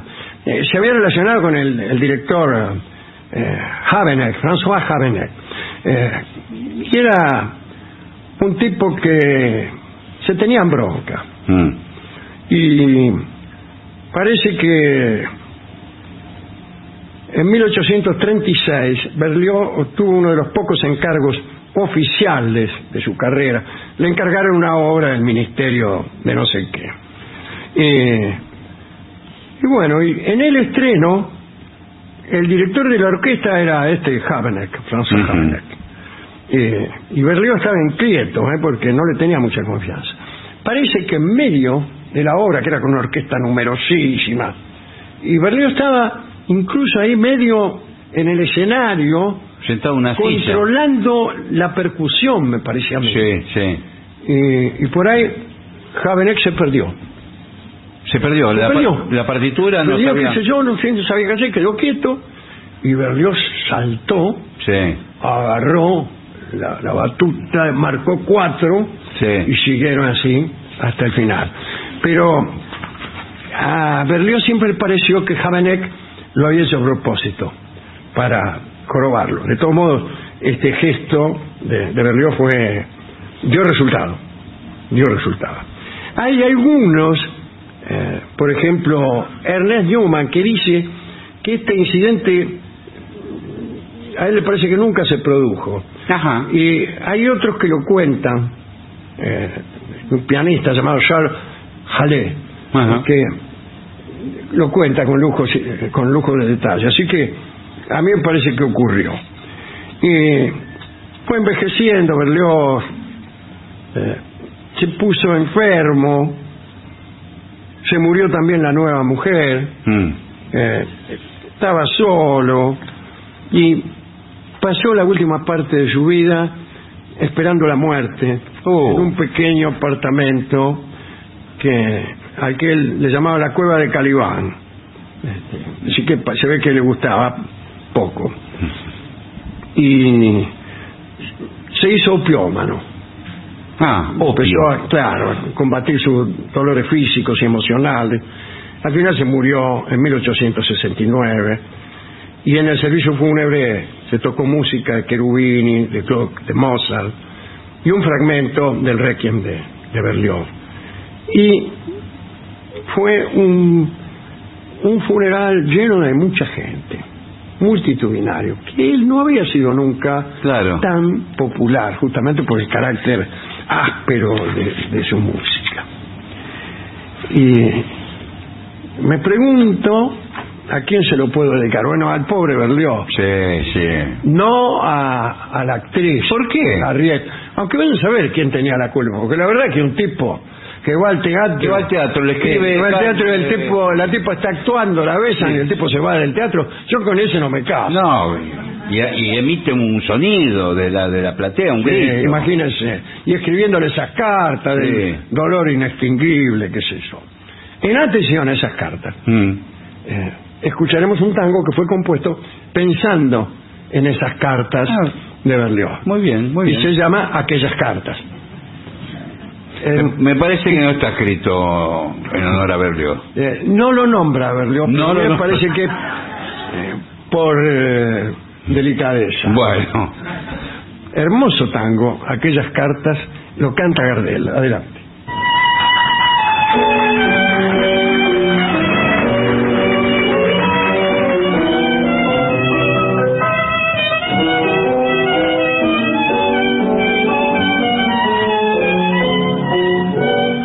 Igual que las estrellas reciben a las naves, su marcha recostada detrás de tu querer. Mi amor es todo tuyo, y tuyo bien lo sabes, y por mi madre juro que eterno había de ser. No olvides que te quiero, ni dejes de quererme, ya sabes cuánto sufro si estás lejos de mí. Recibe muchos besos y ven pronto a verme, son frases que tu pluma ha escrito para mí. Carillas azules, pálidas y rosas, donde rezan cosas que hoy no puedo creer. Girones herejes del sutil emblema que flameó el poema del primer querer. Frases primorosas que buscan rumores y entonan amores que sirvió de ayer. Es que las que otrora brillaban sonrojos y hoy nublan mis ojos y las vuelvo a ver. Y yo como los fieles que adoran a su Cristo, con santo sacrocero tu imagen adoré. Que mi alma al fin de darte la misa que hoy persiste, te corono la Virgen de mi perenne fe. Mas hoy cuando en los brazos del otro amor dichoso te entregues extasiada de dicha y de placer, no olvides que en silencio con los ojos llorosos me abrazo aquellas cartas creyéndolas tu ser.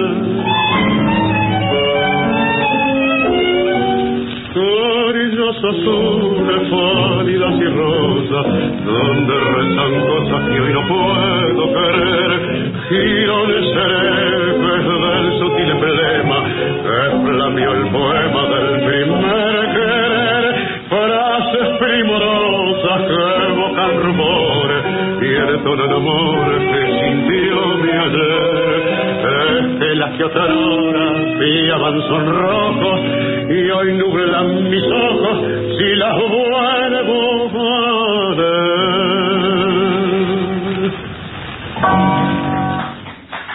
Era Carlos Gardel, en La venganza será terrible. Aquellas cartas. ADUNLAM, la Asociación de los Docentes de la Universidad Nacional de La Matanza. Una organización creada con un solo y claro compromiso: defender la Universidad Nacional, pública, gratuita y de calidad. 750. En la provincia de Buenos Aires ya tenemos más de 100 edificios educativos nuevos y nadie se quiere perder el nuevo primer día. 100 nuevos primeros días, 100 nuevos edificios educativos. La educación como prioridad, con obras que transforman. Gobierno de la provincia de Buenos Aires. 750.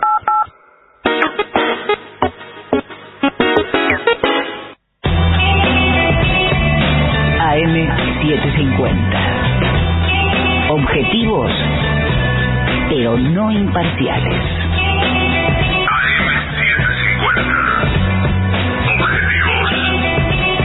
Pero no imparciales.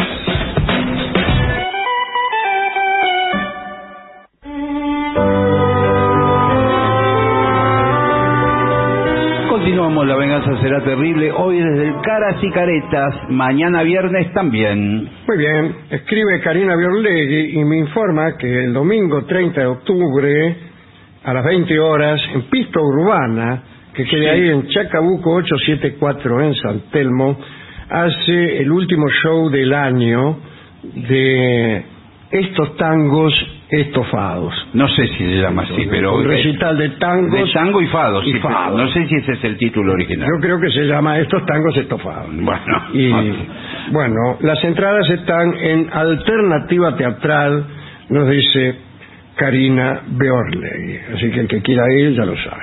Domingo 30 de octubre, 20 horas. Nos han dejado algunos mensajes aquí, los oyentes que están aquí presentes. Pedido para el trío sin nombre, ya se lo vamos a alcanzar. Un tema de sui generis pide Lore. ¿Qué pide? De Villa Crespo. El tema Necesito de sui generis. Tomamos nota. Ajá. Bueno. Por otra parte, Alejandro, te pido por segunda vez si podés tocar Mo Better Blues. Bueno, es el fantasma de Recoleta que está aquí también. Claro. Este es un tema, en realidad, de una película, ¿verdad? De la película de Spike Lee. Se fue la persona. No se fue la persona. Se enojó y se fue.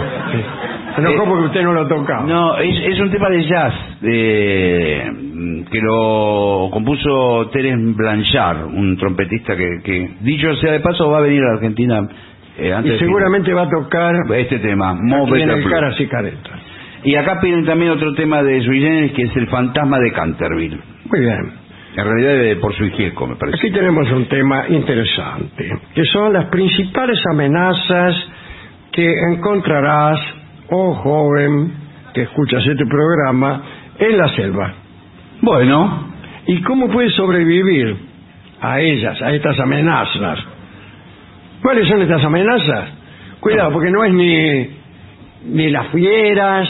Te estaba pensando. Sí, las fieras sí, pero las principales son las enfermedades. Sí. La malaria. Sí. Discúlpeme la metáfora. No. La malaria es habitual en zonas tropicales. Sí, señor. La prevalencia, la ciudad de los porotos, la prevalencia es la ciudad anterior a Valencia. No, bueno, no, ¿la prevalencia de qué, señor? Siga leyendo el informe. La prevalencia de la malaria en la Guayana Francesa es de 100 casos cada 1000 habitantes. O sea, muchos. Hubieran podido decir un caso cada 10. Exacto. Sí, exacto. 100 casos. O 2 casos cada 200. Bueno, sin embargo, no. 100 casos cada 1000 sí. Es 1 de cada 10. Sí, 1 de cada 10. Y 2 de cada 20. Sí. Bueno. Por eso... Esto me parece que tiene que ver el mosquito, ¿eh? El mosquito engreído, el mosquito anófeles. Exacto. Discúlpeme, ¿no?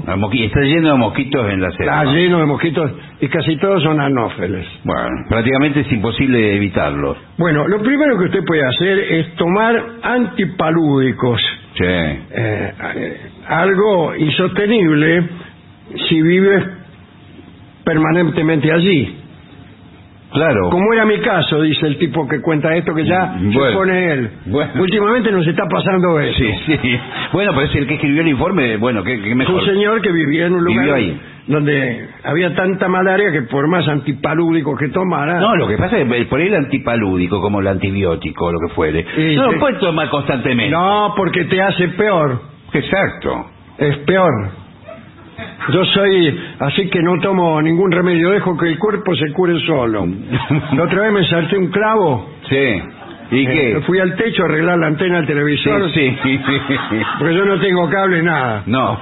Pisé un clavo y me lo ensarté en el pie. ¿Y qué hizo? Y nada, dejé que se me curara solo. Pero... Se me infectó, me agarró el tétano, todo. Bien. Igual le digo una cosa, el antipalúdico, como los antibióticos, el gran problema que tiene la humanidad hoy, y esto se va son los mosquitos. No, bueno, esto se habla en los próximos años, está dentro de la agenda de los líderes mundiales. es que la gente toma antibióticos, se autoprescribe antibióticos, se automedica antibióticos. Y la bacteria cada vez son más fuertes, porque a medida que va tomando antibióticos, la bacteria se va avivando. Sí. Y cada vez es más... Cada vez necesita más. Exacto, más Ahora, ¿el antibiótico que te prescribe el médico es más eficaz Sí. que el que te recetas vos mismo? Claro que sí. Sí, es el mismo. Pero él ¿Para sabe... qué me voy a gastar 200 pesos en una visita médica? No es así, porque el médico le manda a hacer un examen de cultivo, de repente. ¿Qué cultivo? ¿Qué cultivo de qué? Entonces él sabe bien cuál es la bacteria y le da el antibiótico justo para esa bacteria. ¿Usted Y me da el mismo que yo me iba a tomar. Bueno, pero eso es otra cosa. Pero... Bueno, después, evitar las picaduras, sí, claro. Sí, sí. Pero ¿cómo evitar las picaduras, por ejemplo, si está durmiendo? Es imposible. Es imposible, uno no... Es una pista de aterrizaje de mosquito, uno. Mosquitero, todo eso no sirve para nada, porque el mosquito siempre se mete por algún agujero. Discúlpeme la expresión. Sí. Y después dice, hay que cruzar los dedos Sí. mientras tienes en cuenta los 2 puntos anteriores. Sí. Ya no me acuerdo cuáles eran. Bueno. Bueno. Muy bueno. Segundo enemigo, las infecciones. Claro. Sí, señor. Sí.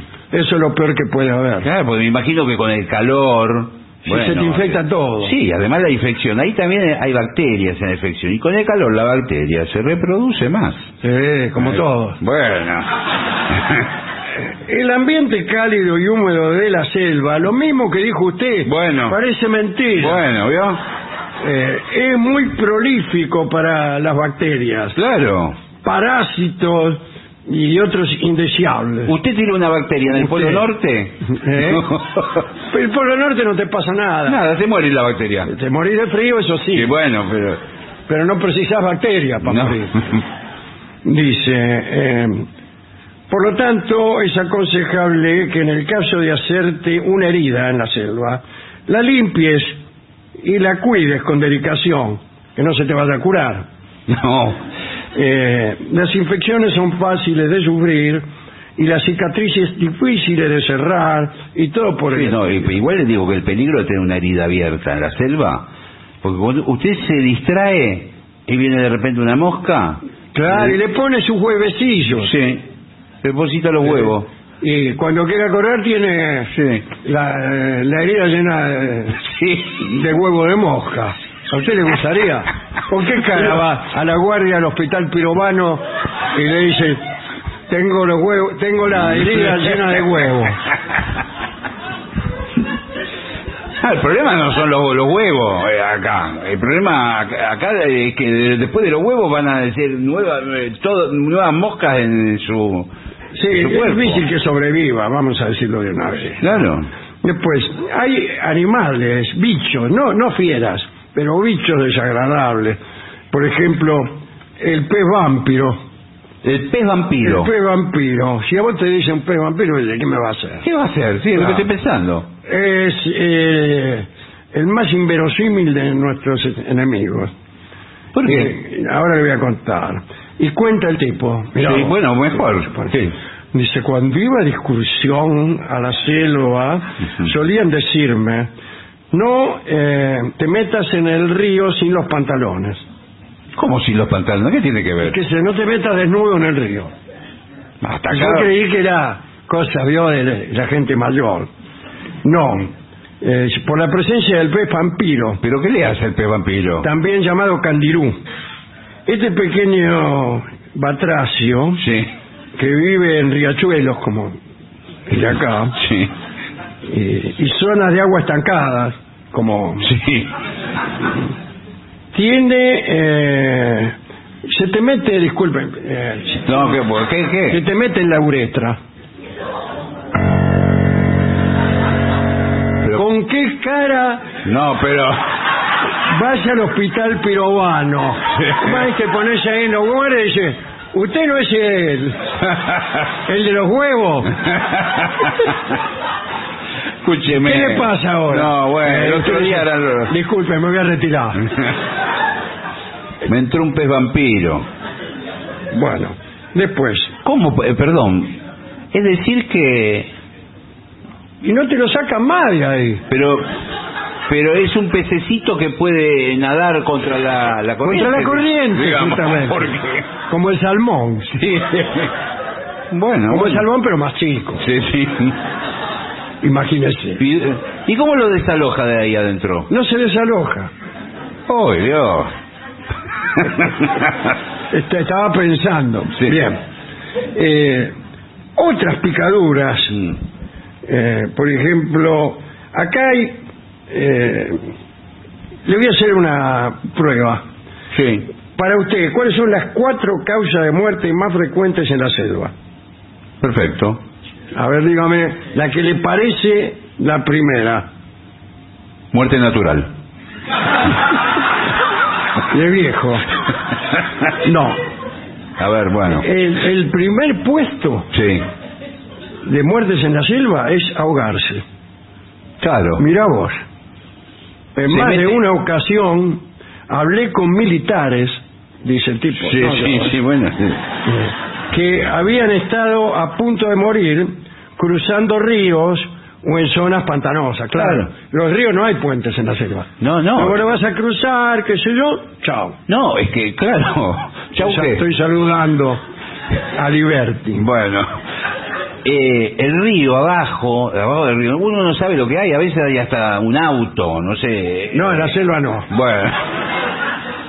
No, pero a veces tiene Un una árbol. profundidad que usted no sospecha. Claro. Cree que va a pasar ahí nomás caminando y por ahí 4 metros. Sí, sí.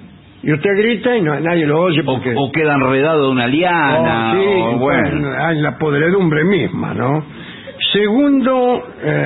Segundo lugar, atención, Sí, de muertes. porque no sé si decirlo. A ver, dígalo. No sé si decirlo ¿Qué porque no problema lo hay? encuentro. Primero... no. Primero es ahogamiento. En segundo realidad empecé mal. No Bueno. era ahogarse. Bueno.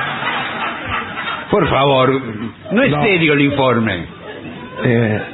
En realidad van de la cuarta hacia la primera. Bueno. Así que todo lo que acabo de decir, haga de cuenta que no se lo dije. Bueno. Incluso de programas anteriores. No, para pasar en limpio, la cuarta es ahogamiento. No, ni siquiera. Perfecto. La cuarta es ser atacado por un animal. Es cosa que yo ya me imaginaba, pero esa la ponía primera. Sí, yo también. Bueno, esa es cuarta. Tercera, el ahogo que ya le dije. Bueno, perfecto, ahogamiento. Bueno, en segundo lugar, nunca lo adivinarías, dice aquí, y no dice más nada. ¿Puedo aventurar? No. Es malísimo el informe. ¿Puedo aventurar para mí? A ver, dale, vamos a jugar un poco. Envenenamiento. Pero no hay quien te envenene. Momento. Por comer una fruta que parece una fruta y es veneno. Ah, eso puede ser. Tóxica. A ver, le digo. Una fruta tóxica. No, frío. Bueno. ¿Puedo decir otra muerte? Sí, otra más. Ahorcamiento. Tibio. Bueno. Tibio. Pasa por una liana, se enreda el cuello Tibio. y se va ahorcando. Te lo voy a decir. Sí. Accidentes con el machete. Bueno. Ahí está. Bueno. Usted va con el machete ahí, Sí, qué sé cortando. yo, muy bla bla, o su compañero por Sí, hacer un sí. chiste. Va cortando. Y hace así con el machete y lo degüella. Ese es el segundo. Pero qué necesidad hay de estar jugando con el machete en el medio de la Claro. selva. Eso por jugar con el machete. Sí. Ya te lo tengo dicho, Nahuel. No, lo que sí es cierto, muchas veces van cortando de abajo el machete y Claro. se Y cortan. por ahí hay otro que viene en sentido contrario. Sí, sí. Y chao. Y ahora viene el primer lugar, ¿eh? Tampoco lo acertarías. A ver. Caída de árboles. Caída de árboles. Se te cae un árbol encima. En primer lugar, el más frecuente. Esto es mentira. No, puede ser verdad. Y es cierto que la selva está llena de árboles, está prácticamente todo encapotado. Cada 10 segundos cae un árbol. Por eso, de alguna manera, por ahí usted siente como maderas quebrándose, crepitando, ¿no? Y usted no sabe cuál es el árbol que se le va a venir Claro, encima. usted oye el ruido. Usted Está cayendo, pero no escucha. sabe. Chao. ¡trac! Escucha y... Estoy saludando a Liber. Bueno, acá aconseja seguir siempre los caminos marcados, que no hay ninguno en la senderos, selva. claro, tiene que Cuando haber... están marcados los caminos ya no es la selva. Claro. Eso es Villa Bosch. Sí. Bueno, durante mi estancia, dice el tipo que vuelve a contar lo que pasó. A ver. En la Guayana Francesa, 2 militares paracaidistas cayeron a unos 200 metros del punto previsto. Los encontraron 3 días más tarde con una crisis nerviosa. Y sí, porque no... Porque no supieron hacer las 2 cuadras porque no están marcados los caminos. Claro. Porque la selva es toda igual. Usted da una vuelta redondo, 360... Esto es igual. Saca una foto, saca otra y toda la misma foto. Sí. Todos los mismos arbustos. Sí. Bueno, todo verde. Por eso aquellas personas que se empiezan a perder o van dejando, por ejemplo, un palito clavado, cada tanto... Hasta que encuentran el primer palito. Bueno, lleve siempre pantalones. Sí. No, está bien, bueno, el consejo está bien. Ropa de manga larga y calzado que cubra el pie. Sí. O sea, no ande con sandalias porque lo pican todos esos batracios desagradables que acabamos de nombrar. Cuidado donde pisas. Exacto, eso iba a decir. En serio, dice aquí. Bueno. No, en serio. Vamos a ver, ya se han muerto como 500 de que estamos aquí. Dice, no, porque vigila a veces... cada paso que des. Los troncos, las piedras, los objetos suelen ser siempre guaridas de animales que están haciendo su vida y que pueden enojarse si los molesta. Exactamente. Mucha razón. No, mucha razón. El enojo de los animales es quinta causa de muerte. Sí. Bueno, muchas veces uno parece que está viendo una rama y por eso es una culebra. Sí, mucha gente incluso agarra... Porque la culebra también disimula que es una culebra. Sí, claro, no quiere. Dice, me voy a hacer la rama hasta que este venga y me agarre y recién ahí aparezco y asumo mi verdadera condición de culebra y le digo, jeje, terminaron tus hazañas. Igual me parece que el ejemplo es erróneo, porque la culebra me parece que no hace nada. De todas las serpientes creo que la que no... Entonces uno le contesta, jeje, me importa claro. si no haces nada. De noche no fumes, porque es muy malo para la salud. No, porque me parece que la llama y el olor, la brasa del cigarrillo atrae a los animales. Claro. Sí. Después utiliza la hamaca. Para dormir. Sí, para... No, para dormir, para no estar apoyado en el piso. Para no apoyarse todas en el las piso. alimañas vienen arrastrando. Nunca te acuestes a dormir en el piso. No, claro. Menos ligero de ropas. No, va. En calzoncillo durmiendo ahí en el pasto, en la selva. Sí. ¿Qué puede durar? 10 minutos. Sí. Si vienen las hormigas se los llevan al hormiguero. No, muy bien. Bueno, muy completo el informe, me gustó, ¿eh? Lamentablemente tenemos que cortarlo aquí. Bueno. Porque se terminó. ¿Qué problema hay? Se viene la música, me parece, ¿eh? Se viene la música minutos, para poner un poco de alegría, sí, señor, en esta cosa tan dramática de la selva. ¿Viene el trío sin nombre hoy? Viene el trío sin nombre. Bueno. Una pausa.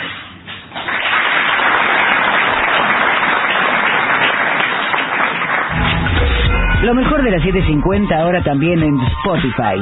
La 7.50 en versión podcast. Para que la escuches cuando quieras. Lo mejor de las 7.50 en Spotify. Dale play.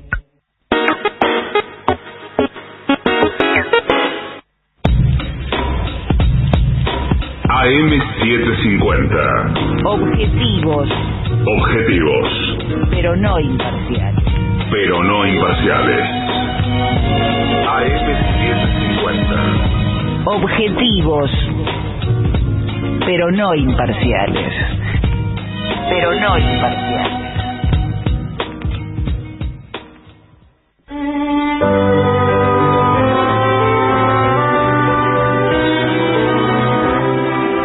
Continuamos aquí en La Venganza Será Terrible desde el Centro Cultural Caras y Caretas. Mañana viernes también aquí Venezuela 330 y hay algunos mensajes, maestro.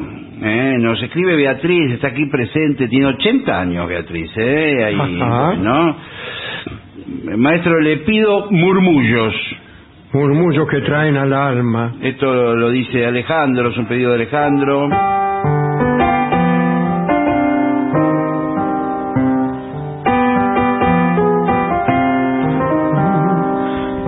Va a venir y vienen al tarot,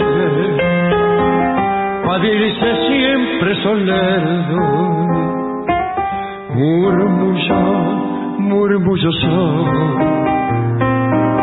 que aprietan el corazón. Muy lindo, dale. Muy lindo. ¿Qué le parece si llamamos al maestro? Bueno, cómo no. ¿A dónde está el maestro? Bueno, estaba justamente... Bueno, estaba claro, estaba ahí. Un momentito, que vamos a... Y arriba del Centro Cultural Caras y Caretas, el maestro Arnaldo Gansé y su piano mágico. Lo acompañan hoy los integrantes del trío sin nombre: Manuel Moreira, Martín Cacodolina y su babosa, y el licenciado pentacadémico.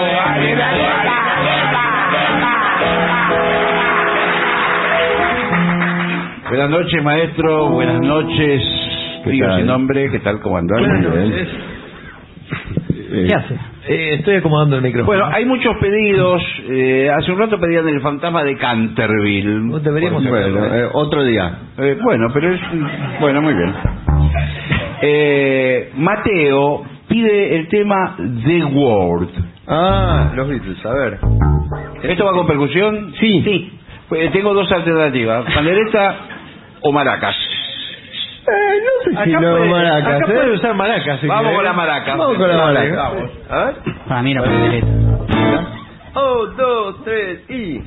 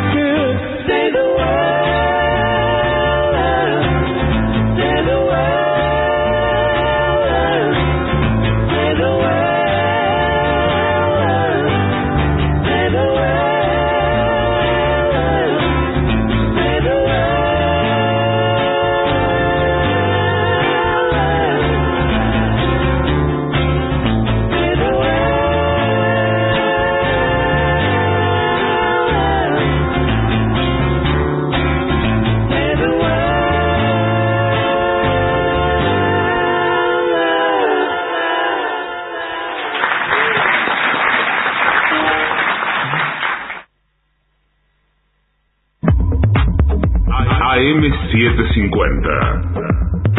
Objetivos, pero no imparciales.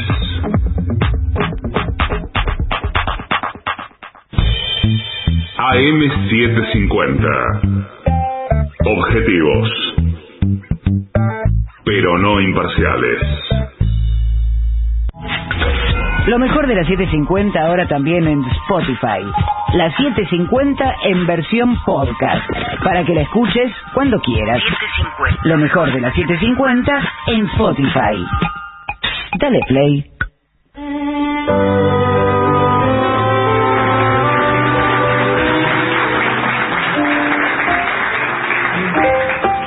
Muy bien, maestro, ¿quiere interpretar algo? Vamos a ver, estoy probando el volumen. A ver, un tanguito. Tanguito cachador, así se llama. No se llama tanguito cachador, es un género. El de los tangos cachadores. Este se llama como la primera frase: Tata, llévame pa'l centro, que aquí estoy muy aburrida, le tengo bronca la vida, siempre jugar y jugar, todos los días lo mismo, de la cocina a la feria. Pucha, digo, qué miseria, ¿qué haces que no me sepas? Comprame un apartamento como tienen los bacanes, con chuchis y con divanes pa' poderla polillar. Un regio cuarto de baño con el líquido caliente, porque si cambio de ambiente yo me tengo de bañar. Comprame una chaiselongue con cierto pelo granate, pa' sentarme a tomar mate a la hora del baile. Y en esos días lluviosos, entre torta y torta frita, soñar que un fifí con guita me rata en un boiture. ¡Qué lindo!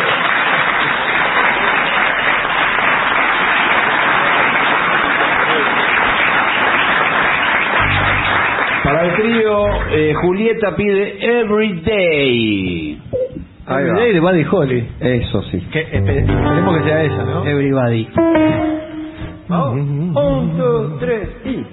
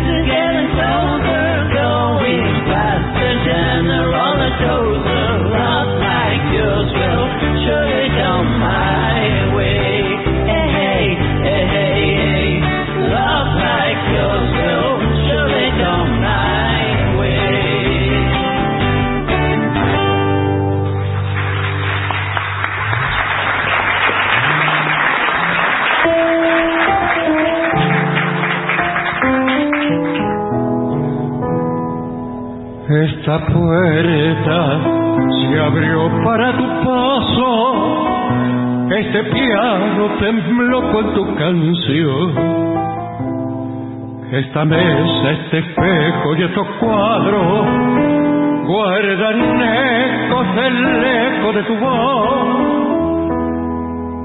Es tan triste vivir entre recuerdos, cansa tanto escuchar ese rumor de la lluvia sutil que sobra el tiempo sobre aquello que quiso el corazón.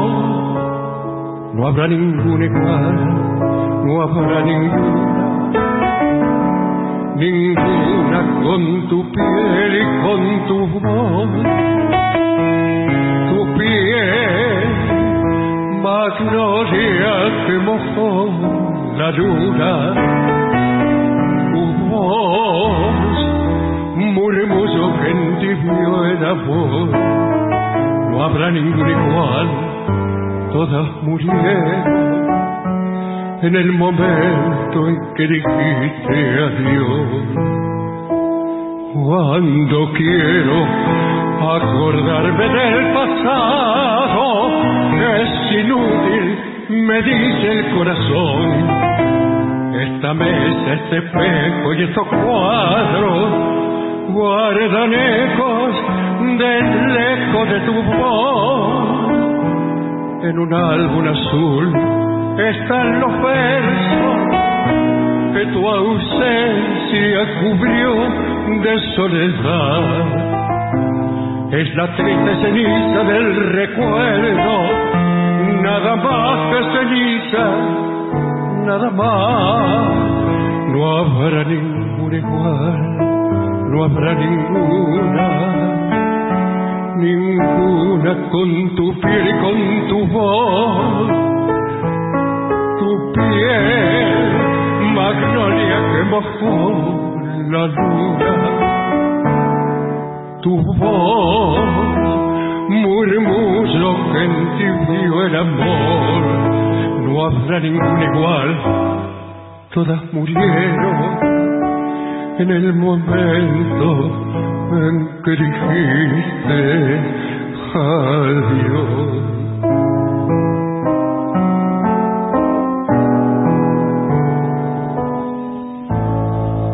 Muy bueno, maestro. Muy lindo. AM750. Objetivos, pero no imparciales. Somos AM750. Derecho a la información. Ahora 1:58 minutos, la temperatura en Buenos Aires es de 18 grados una décima, el cielo está algo nublado y con neblina, humedad 89%. Este viernes entra en vigencia el plan Ahora 30. Se trata del programa para compra de heladeras, lavarropas, celulares y aires acondicionados en modalidad de 30 cuotas y con tasa de 48% de interés. Los productos ofrecidos en esta modalidad tendrán su precio congelado por el término de 90 días. Además, en noviembre se lanzará el programa Ahora 42, orientado a jubilados y jubiladas para la compra de los mismos productos, pero con mayor plazos de pago. El INDEC informó que la actividad económica tuvo un leve repunte en agosto. El organismo precisó que el estimador mensual de la actividad subió un 0,4% y que acumula 6,4% a nivel interanual. Se confirmó que la embarcación hallada en Necochea es un submarino de la Armada nazi. Así lo certificó la Liga Naval Italiana, organismo encargado de realizar la pericia. Los especialistas indicaron que la nave fue explotada deliberadamente cuando llegó a la costa argentina. Pelota. Para Juan Román Riquelme, Racing era el favorito. El vicepresidente de Boca sostuvo que la academia tenía más ventaja por no disputar también la Copa Argentina. Por otra parte, felicitó a los equipos que llegaron a la última instancia del torneo con posibilidades. Felicitamos a Atlético Tucumán, Huracán, están haciendo un campeonato bárbaro, Gimnasia de la Plata también, que fueron los que estuvieron en la punta durante todo el torneo. Y nuestra manera de pensar, creíamos siempre de que Racing era el favorito, porque quedó afuera con Agropecuario por Copa Argentina, tenía más descanso que nosotros, se reforzó muy bien, y bueno, estamos contentos que le estamos dando pelea. Tránsito. Desde las 9 de la mañana, el Sindicato Argentino de Trabajadores de Televisión se concentrará en Callao y Bartolomé Mitre. En Buenos Aires, la temperatura es de 18 grados una décima, el cielo está algo nublado y con neblina, humedad 89%. Federico Martín. Somos AM750. Derecho a la información. Más información en www.pagina12.com.ar. AM750. Objetivos, pero no imparciales.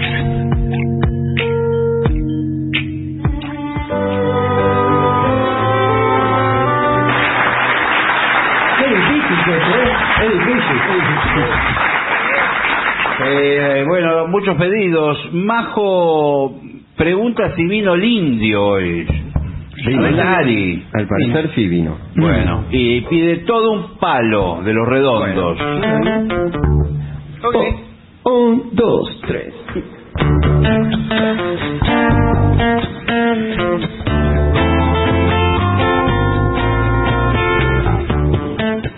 El futuro llegó hace rato. Todo un palo ya lo ves.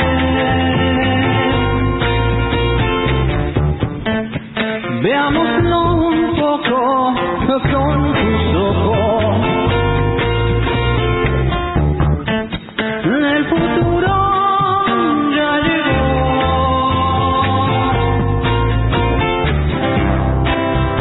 Hoy entrené, no tengo dónde ir.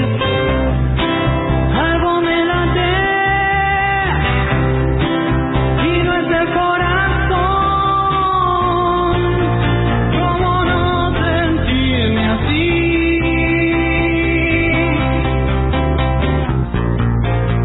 Si ese perro sigue allí,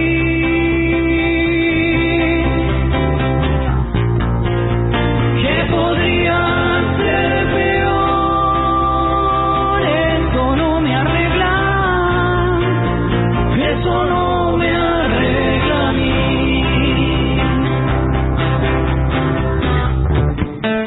Estás llamando a un gato con silbido. El futuro ya llegó.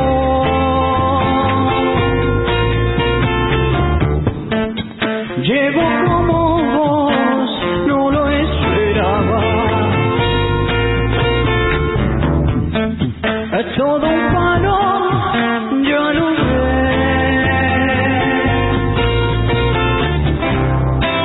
Yo voy a entrenar, no tengo a dónde ir. Algo me late y no es el corazón. ¿Cómo no sentirme así?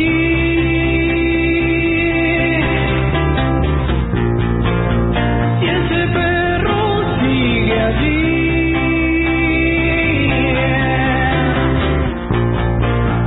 ¿Qué podría ser peor? Eso no me arregla, eso no me arregla a mí.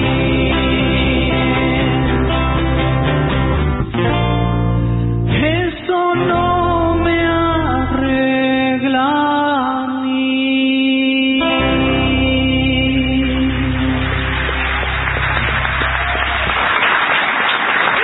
Muy bien. Y ahora llega un momento que todos esperábamos. La trompeta. La trompeta del artista antes llamado Vida.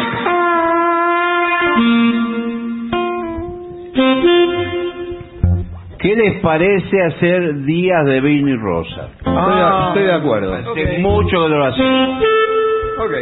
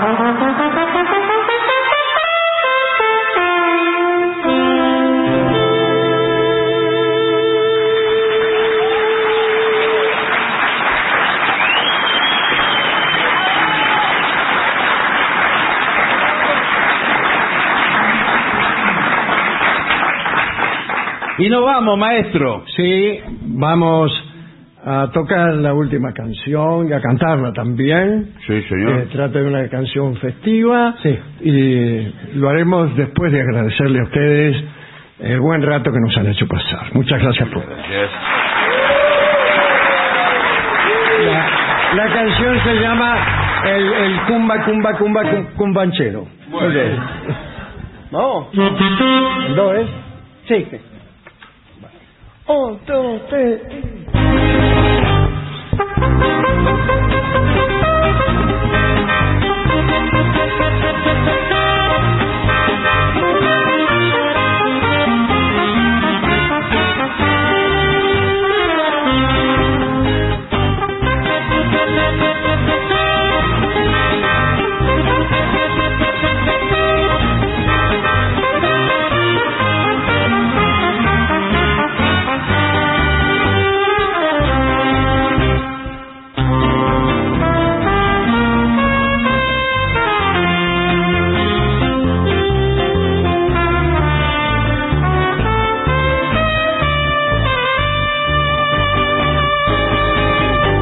El cumba, cumba, cumba, cumba, el fondo, y que va sonando el cumbanchero, mongocero que se va, mongocero que se va. El cumba, cumba, cumba, cumba, el fondo, y que va sonando el cumbanchero, mongocero que se va, mongocero que se va.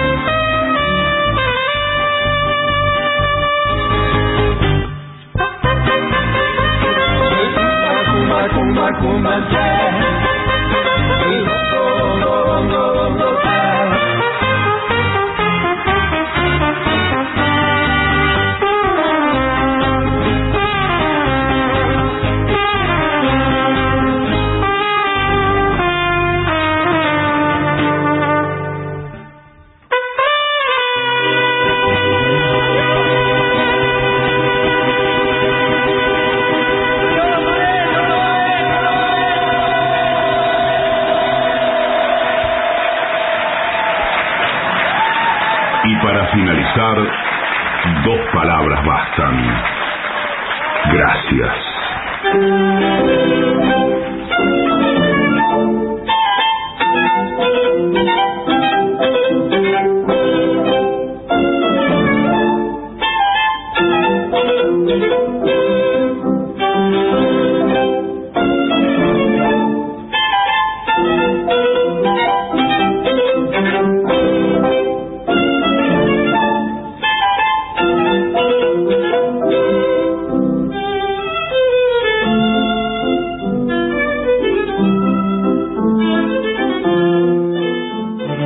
AM750. Objetivos, pero no imparciales. Lo mejor de la 750 ahora también en Spotify. La 750 en versión podcast, para que la escuches cuando quieras. Lo mejor de la 750 en Spotify. Dale play. AM750. Objetivos, pero no imparciales.